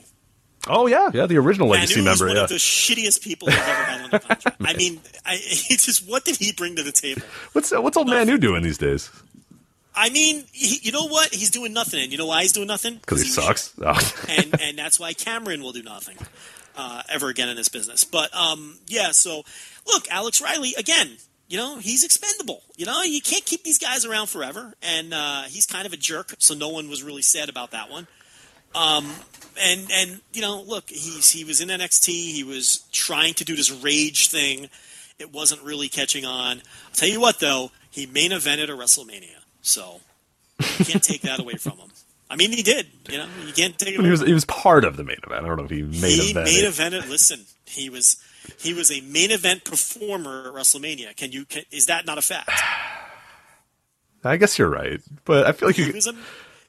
Listen. Now I got to look through WrestleMania history. Now I gotta find. Let's see here. Who's did another? Bobby Heenan? Let me ask you a question. Did Bobby Heenan main event WrestleMania 3? Okay, I feel like Bobby Heenan probably had more to do with Andre the Giant's rise than Alex Riley had to do with the Miz. I agree, but you're right. Okay, all right, I get what you're saying. If the man made it, listen. Are we saying that he was an important cog? Look, the Miz didn't even matter for being. Right. So the guy he was managing didn't even matter that he was in the match. It was all about the fucking ref. Okay, let's be honest. But the fact of the matter is, the Miz and A-Rai main evented a WrestleMania, and you cannot take that away from A-Rai, no matter how misogynistic his father is, and no matter how much of a jerk that he is. Okay, you can't take that away from him. So, what are you going to do? But again, very expendable person on the roster. I thought he had some potential at first. I think we all did. He looked pretty good on NXT, right? When he was doing Hey, he was doing the high school gym bully. Routine. And he was very good at that. He even had the fucking letter jacket. There we go. Harvey Whippleman. WrestleMania main eventer Harvey Whippleman. Remember that? Absolutely. Okay. I don't remember. You're not taking it away? Sid Justice. He was the manager of Sid Justice. Oh, that's right. That was a shitty Mania. That was not a great Mania. Yeah. So Harvey Whippleman. Yeah, a former Divas champion. Or was he a women's champion? Which title was it at that time? Women's at that time. Even though Charlotte's the first women's champion of all time. But, So Harvey Whippleman. Mr. Fuji? Mr. Fuji? Well, hey. WrestleMania 10. Harvey Whippleman was a world champion and a WrestleMania main eventer. And you can't take either of those things. WrestleMania main eventers Ken Norton Jr., Chris Spielman, Carl Banks, Ricky Jackson, Reggie White, Steve McMichael, and WrestleMania main eventers Ted Tonka, King Kong Bundy, Ted DiBiase, IRS, Nikolai Volkov, and Kama. Remember those? I'm done. Wait, how were they WrestleMania main eventers? Well, they were all outside of the ring. Lawrence Taylor versus Bam Bam Bigelow. I'm not counting them. Okay. I will listen. I will count a manager. I'm not counting those guys. Okay. Do they have manager licenses? I believe Nikolai Volkov applied for his, but I don't know if it ever came in time. Was that when DiBiase? Was that when Volkov was wearing the shirt with the cent sign? Yes. Because DiBiase was embarrassing him? Right. The humiliation gimmick. What about Chris Spielman? You're not counting Chris Spielman? Heck of a middle linebacker. Probably has brain issues. Oh, not a WrestleMania main event. Okay. I'm not giving you that one. All right. Fair enough. All right. Continue. I'm done. Okay. So who do we got next? A-Rai. Oh, that's it for A-Rai. That's our tribute for. We're done with A-Rai. Okay. Look, You're 35, dude. Sorry. I don't know. How long was he? Really? He's 35. Yep. He's older than Sandow. Yeah. Think about that one. How long was he in developmental for? I'm trying to remember when he popped up because he was an old FCW guy. Relatively speaking, because he was on the second season of NXT. 2007 he came, so not a bad run. 9 years, but been around a while. But it's crazy that he's older than Sandow. Yeah. The hell did he do before? I don't even remember what he did. Well, he was a backup quarterback at Boston College. Yeah. I think he might have taken something like 10 snaps in his career. He backed up Matt Ryan, so it makes sense that he's about 35, right? Yeah, that's what. So, because I know his career crossed paths with Matt Ryan at he once had a job selling medical equipment, so apparently he sold medical equipment before deciding to be a wrestler. And so he will be selling it again very soon. So him and his dad are gonna pitch radio stations across the country for generic, terrible, shitty conservative sports radio, and then when that doesn't work, then not getting a job. I don't think so. All right, and then I believe our last one is Zeb Coulter. Couldn't find anything for old Dutch Mantel. Yeah, I mean, apparently, and I didn't know this until Dave came out with it, he was in Big Man's ear, pitching booking ideas and giving advice, and why wouldn't you keep a guy like that around? I mean, he's obviously a veteran of the business, knows what he's talking about, but again, people are just, you got to trim books, and, he wasn't in the best of health. Maybe he wanted to go. Who knows? But there's not a ton of surprises on this list. No. And Coulter, I will say about Coulter, though, I feel like that's a guy that, and we mentioned a few of these guys, he's a guy that I always think you have some use for. He doesn't have to be an on-screen character, like, man, even though he was fantastic in that role, except for the Del Rio thing, which I forgot even existed. Like, when I tweeted out earlier, when Dave mentioned that in the Observer, I legitimately said, oh my God, that happened. Like, oh my God, Zeb Coulter came out in like a scooter with Alberto Del Rio for like 2 months. Like, what the hell was that? Well, I'll tell you what, that wasn't even his fault that it stunk, but it was terrible. Oh, my God, I completely forgot that thing. I just wiped that from my mind, and when I read it in The Observer, I went, oh, my God, that happened. Why did that happen? I still don't know why that happened. No, it makes no sense. Remember that? Like, oh, you bring in Del Rio. Oh, Jesus Christ. I can't even. No sense. I can't even. But no, but like that guy, I mean, with the thing with Jack Swagger, I mean, he's so good in that role. He was so great in that role. And I feel like there's always something you can use with him, even if you don't want him again. Like, if you don't want him on screen, doing something backstage, pitching ideas, being one of 20 guys that just sort of throws out an idea and Vince ignores it and whatever, one of them maybe Vince listens to, I mean, like, that's a guy I feel like you can always, because he's always thinking, always doing stuff. That's a perfect guy. Like, I don't want him to be like the main guy at NXT or whatever, but something with Dutch Mantel or he can do. But I get it. I mean, I get it. He's 66 years old, older guy. Not a guy that Vince probably particularly sees as very useful. I absolutely get it. But yeah, I wonder what his next step is. Cause that's a lifer. I don't like a wrestling lifer. I mean, I don't think he's going to just kind of ride off into the sunset. He'll pop up somewhere doing something. I don't know what. I don't know unless his health is really. That is a problem though. Yeah. That. Because where's he going to go? Another issue too, yeah. Like the indies are it's a young man's game these days. It's really not for. And that's the counter argument to me being like cold about the people getting cut or whatnot or perceived to be. I just see these people as cogs in the machine, just like athletes, just like entertainers, and it's just it's the life cycle of the industry. But the counter argument to that is with WWE being the only quote unquote team, when a team cuts a player, there's 29 other teams that are potential employers. The counter argument is if WWE cuts you, you could be there's nowhere else to go. Right, you're done. Yeah.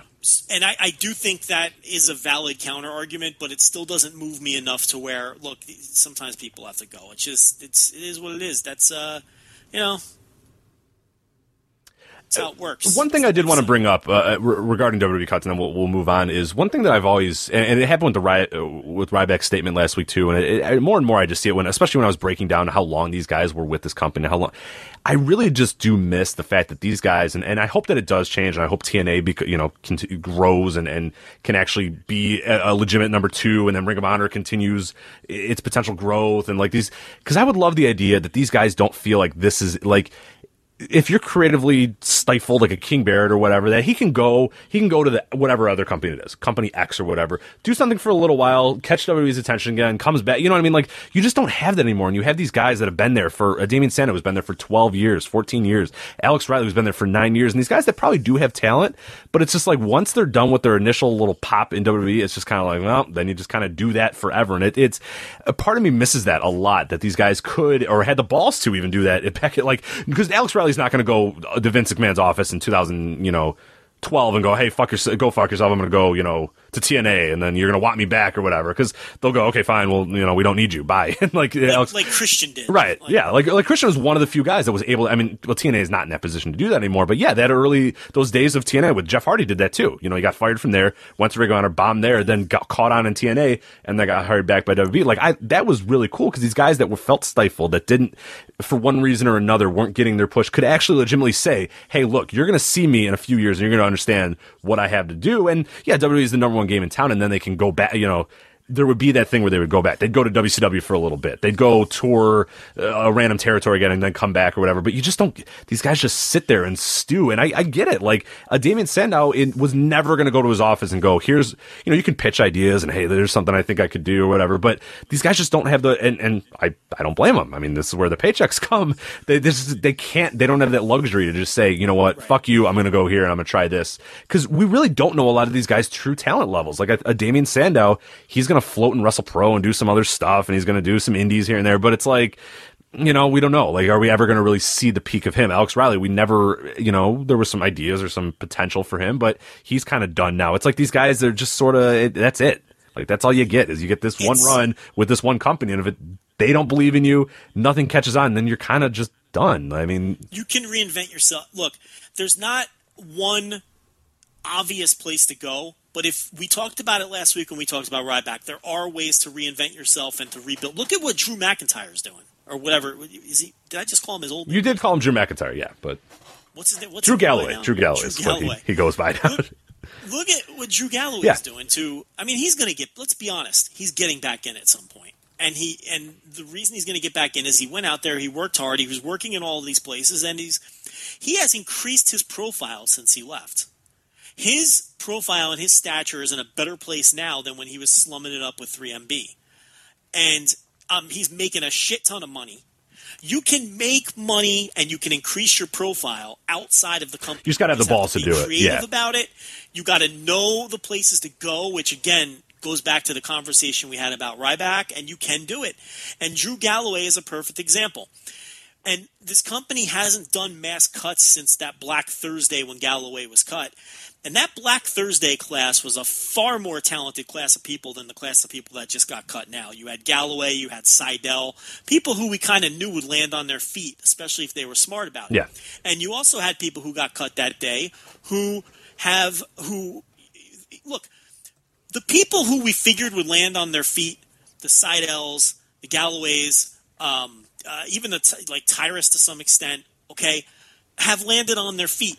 And then the people who really weren't that talented to begin with, what's Jinder Mahal doing these days? That's a very good question. I do not know what Jinder Mahal's doing. That guy couldn't get booked.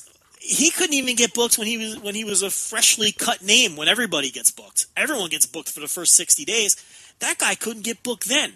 Okay, I'm pretty sure he lives in Houston, right here in my backyard, and I think he worked one or two random fucking indie shows around here and just did nothing else because it's like, and that's this class of people who just got cut. I think you're going to have a lot of Jinder Mahals. I really do. I think Sandow's a guy who's going to get booked, and I think aside from him, Torito's going to go back to Mexico and be fine. The rest of these people are a bunch of fucking they're a bunch of Jinder Mahals. You know what I mean? Whatever happened to Black Ref? Oh, yeah. Whatever did happen to him. I mean, that's a joke, obviously. Yeah, of course. Black Ref did get cut on Black Thursday because they had a new Black Ref, and you can only have one Black Ref. Can't have two. The viewers will get confused. So Black Ref 1 was cut on Black Thursday. But, yeah, so Evan Bourne and Galloway. And here's a good thing to sort of remember as well. So what year was that? That was 2013 or 14. Yeah, early 14, I believe. Okay. And I'm even surprised by this, too. How old do you think Drew Galloway is? Just to give you an idea of at what level he was cut. He might not even be 30. He just turned 30. Yeah. He'll be back. There's no question. Exactly. So there's a guy, Evan Bourne. He's only 33 right now. So that's a guy that you look at some of these guys on this roster now, and I think that's a good point that you brought up. A guy like a King Barrett, he's 35. Then you kind of, and we know he's done, and we know he wants to be done with this for a little while. That's it. Damian Sandow is 34. Alex Riley's 35. Like these guys, they're. When they would have had to jump into Vince's office when they were 28 and go, you know what, I'm going nowhere here. Screw you. I'm doing this or whatever. Drew Galloway didn't do that, but he was given that opportunity at 28 or 27 to say, you know what, hey, go reinvent yourself. And he's able to, and now he's back in his arguable prime or whatever. These guys who they hung around for better, for worse, and I don't blame Damian Sandow for saying, no, screw this, I'm going to stick here and do this.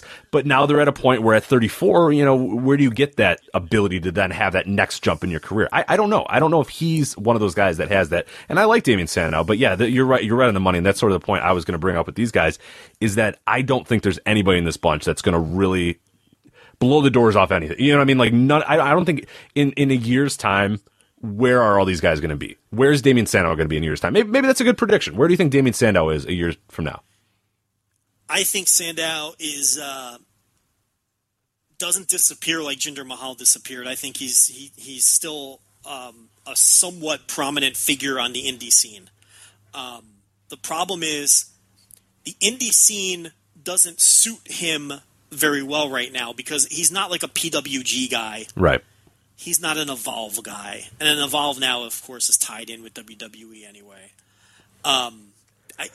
Could he be an ROH? Could you see him being an ROH guy? Maybe. Yeah.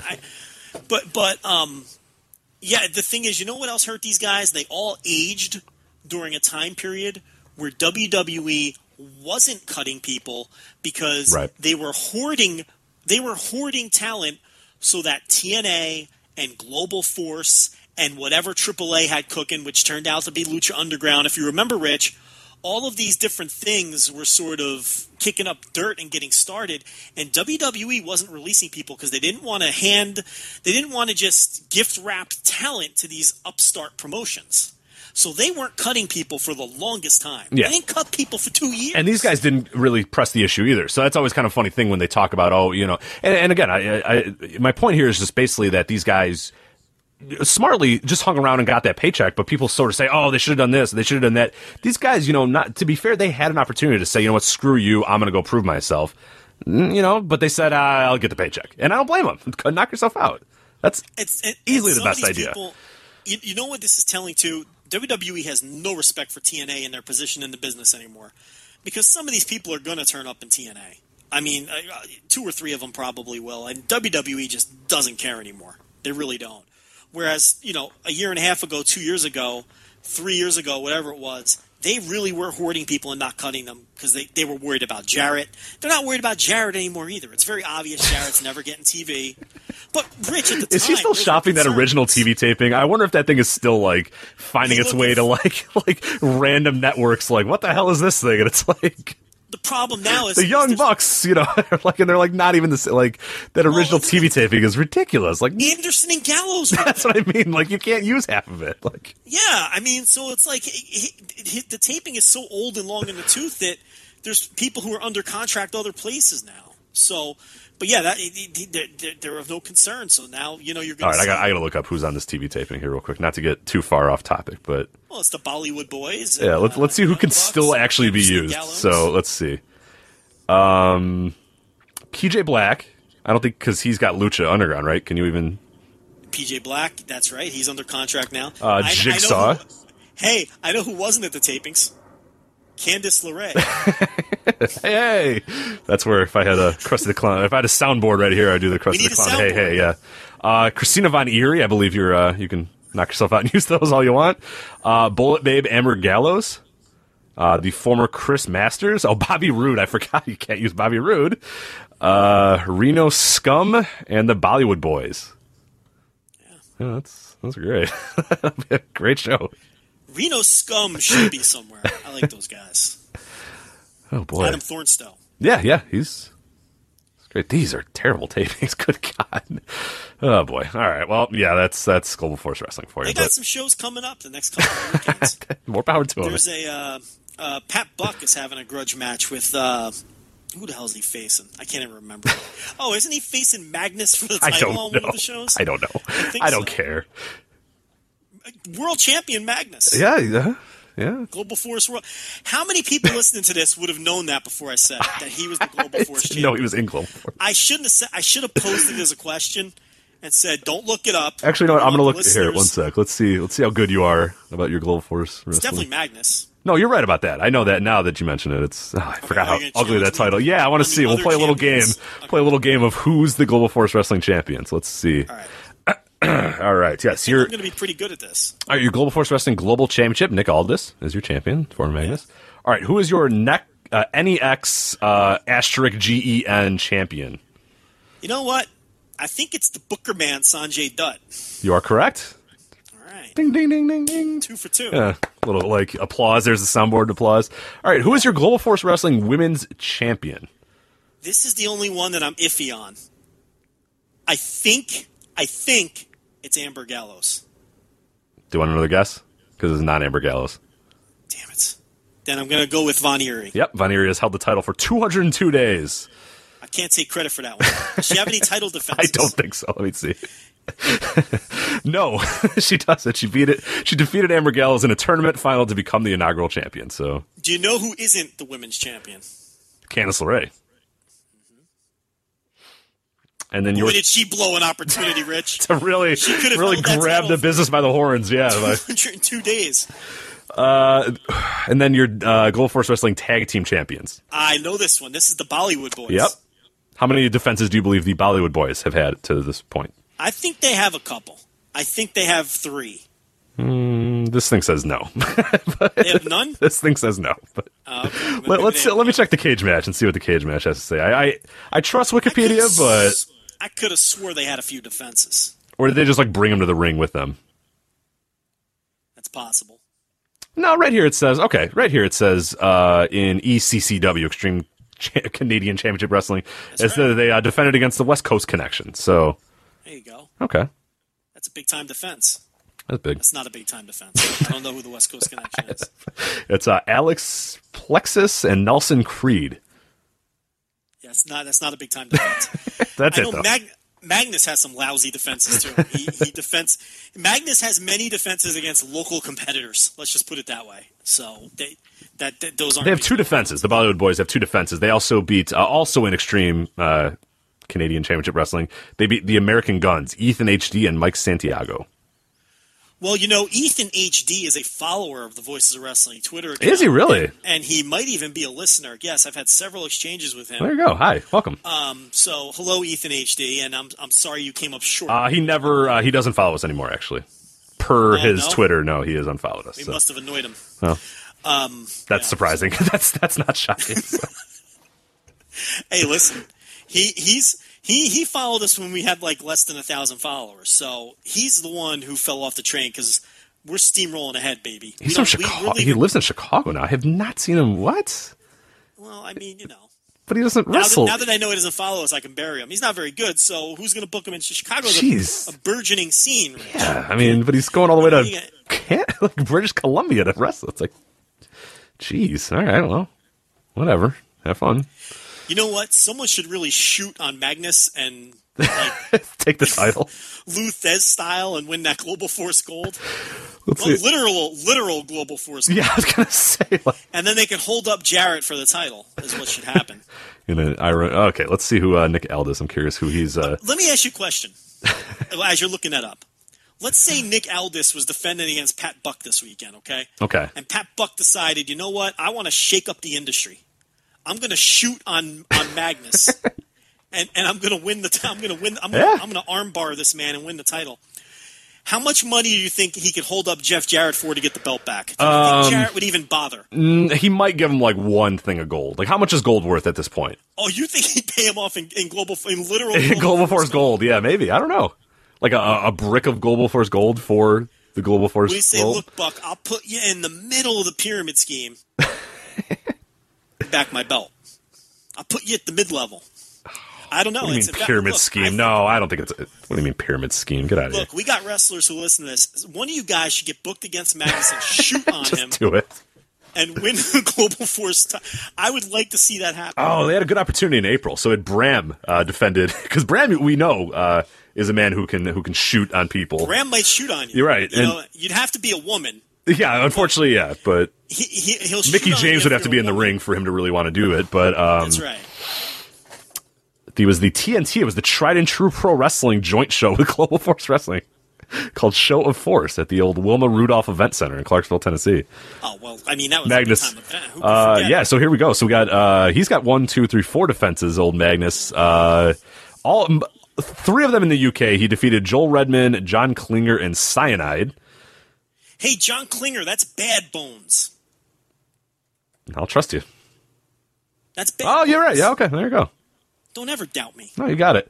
And then he took a month off and decided at this joint show to defeat Bram, and that has been it for the Global Force Global title. Until this weekend, baby. Yeah. Buck's shooting on him. Did you get the idea in Buck's head? I hope he's listening. He's probably thinking of it right now, yeah. Pew, pew. He's a shooter. Do you think Pat Buck could beat up Magnus in a fight? I feel like he couldn't. No offense, Pat Buck. I don't know. I don't know either man's credentials, to be honest. It's not always the biggest guy, though, as we know, in famous WWE fights. Not. It's definitely Pat Buck's a Jersey guy. We fight dirty. I was going to say, that's good, yeah. I don't know about... Where's old Magnus from? Where's he? Oh, he's from the UK. Oh, no, I don't know. You could have a shooter, He could. I always talked about, bare knuckle. Was he a bare knuckle fighter like Steven Regal before he became a wrestler? He may have been. I don't think so, but I think he was on Gladiators, if I remember correctly, wasn't he? He was. He was an American Gladiator. You're right. He was a British Gladiator, wasn't he? Right, I think so. British version. So if they're using the big Q-tips, though, he'll be ready to go. But I got to give him the edge. Then he was an American Gladiator, so I think that I don't know if that means you're his tougher, training. But... No, well, he played Powerball and all, so I think that gives him the edge in the shoot fighting because of the joust, like you're saying. Yeah, the giant Q-tip. Or if he's shooting a gun that has like plush balls in it, he'd be definitely a. I like the crossbow, like the bow and arrow gimmick, the crossbow one. Where you gotta, like that was my favorite thing to shoot the target with. I was always interested in that because some people would just totally blow it. Like they'd pull the trigger and it would just flop in front of them. Like it wouldn't even fly. I never understood that. Like, okay, these gigantic men and these gigantic women and everyone's strong. And then like half the time they're like behind a gun or like something, like shooting that. Like, what the hell's this? Well, like, right. The big event that it all came down to was like you had to like shoot a target. like, what the fuck? Why does it matter how big you are? Like the gladiator was shooting Nerf balls at you while you were trying to like hit a target with a football. Like, yeah, like it had nothing to do with size, strength, athletic, nothing. No, I mean the ultimate event should have been that game where they would take the balls and you had a gladiator in front of you and you had to somehow slam the ball into the like trash can without getting tackled. Yeah, that was strength. Yeah, perfect. I used to love that. People used to get murdered playing that game. In fact, I think every kid played that in the backyard after watching Cut their it on head open, mornings. yeah. We'd all give each other concussions and destroy each other, trying to throw Nerf balls into the garbage can. But yeah, since he was an American gladiator, I'm going to give him the edge. Okay. But I don't even know if I don't even know if it's Buck that he's defending against. But he definitely has a defense. Suppose we should look that up since that was the entire point of our Nick Alda. All right. Well, Global Force, you can probably pull up their cards this weekend on the old cage match. And let's see, Global Force Wrestling. Oh, that was in January. Sorry, Global Force. I'll go to the actual Global Force Wrestling website because that's where you get your info from. Let's see here. What's buy Global Force Gold. They do have a sale for gold, but it says buy your own fully licensed and logoed Global Force Wrestling belt. Order here. You could just shoot on Magnus and get your own belt. You don't need to buy it from them. You just got to beat him in Powerball, and you can, whatever they called that gimmick. All right, they still got Mike Adamle will be on commentary, and it'll all come together. Larry Zonka, Friday, April. Not that Jesus. Larry Zonka either, the former Dolphin Larry Zonka. Oh, come on, guys, update your website. I got not that 411 shyster. Let's see here, 13th. There it is in Joppa, Maryland. No, Yeah, that's not. Comes. Is that the one? That's tomorrow. Okay, let's May see. May 13th. Here. Is Pat Buck? Pat Buck's not even on this show. They're having another. He's on a show. I know. This is Collision Course, and there's no card listed. Kevin Matthews is on a show too. This must not be the right one then. Let's see. Obviously traveling together. You think? I'll take Magnus over Kevin Matthews in a shoot. Let's see here. Oh Jesus! No, they're not showing anything. They're all in like Pennsylvania and shit. I don't know what the. What's their Twitter account? I don't know. Global Force. Horrible. What are we doing? I don't know. This is a terrible show. Yeah, I mean. Okay, we're gonna get this. All right, let's see. No, it's Joppa, Maryland. Yeah, but Collision Course. There's more than. Maybe it's next weekend, but look on their Twitter account. Who's I'm looking at the posters here. Global Force fans Twitter account. How about that? Hey, do you remember the Join the Force hashtag? I do. Yeah, that was good. All right, so what's going on? So I got Brandon Scott versus Pat Buck on the 15th. That's the AML Global Force joint show. I won't lie, I got nothing here. It helps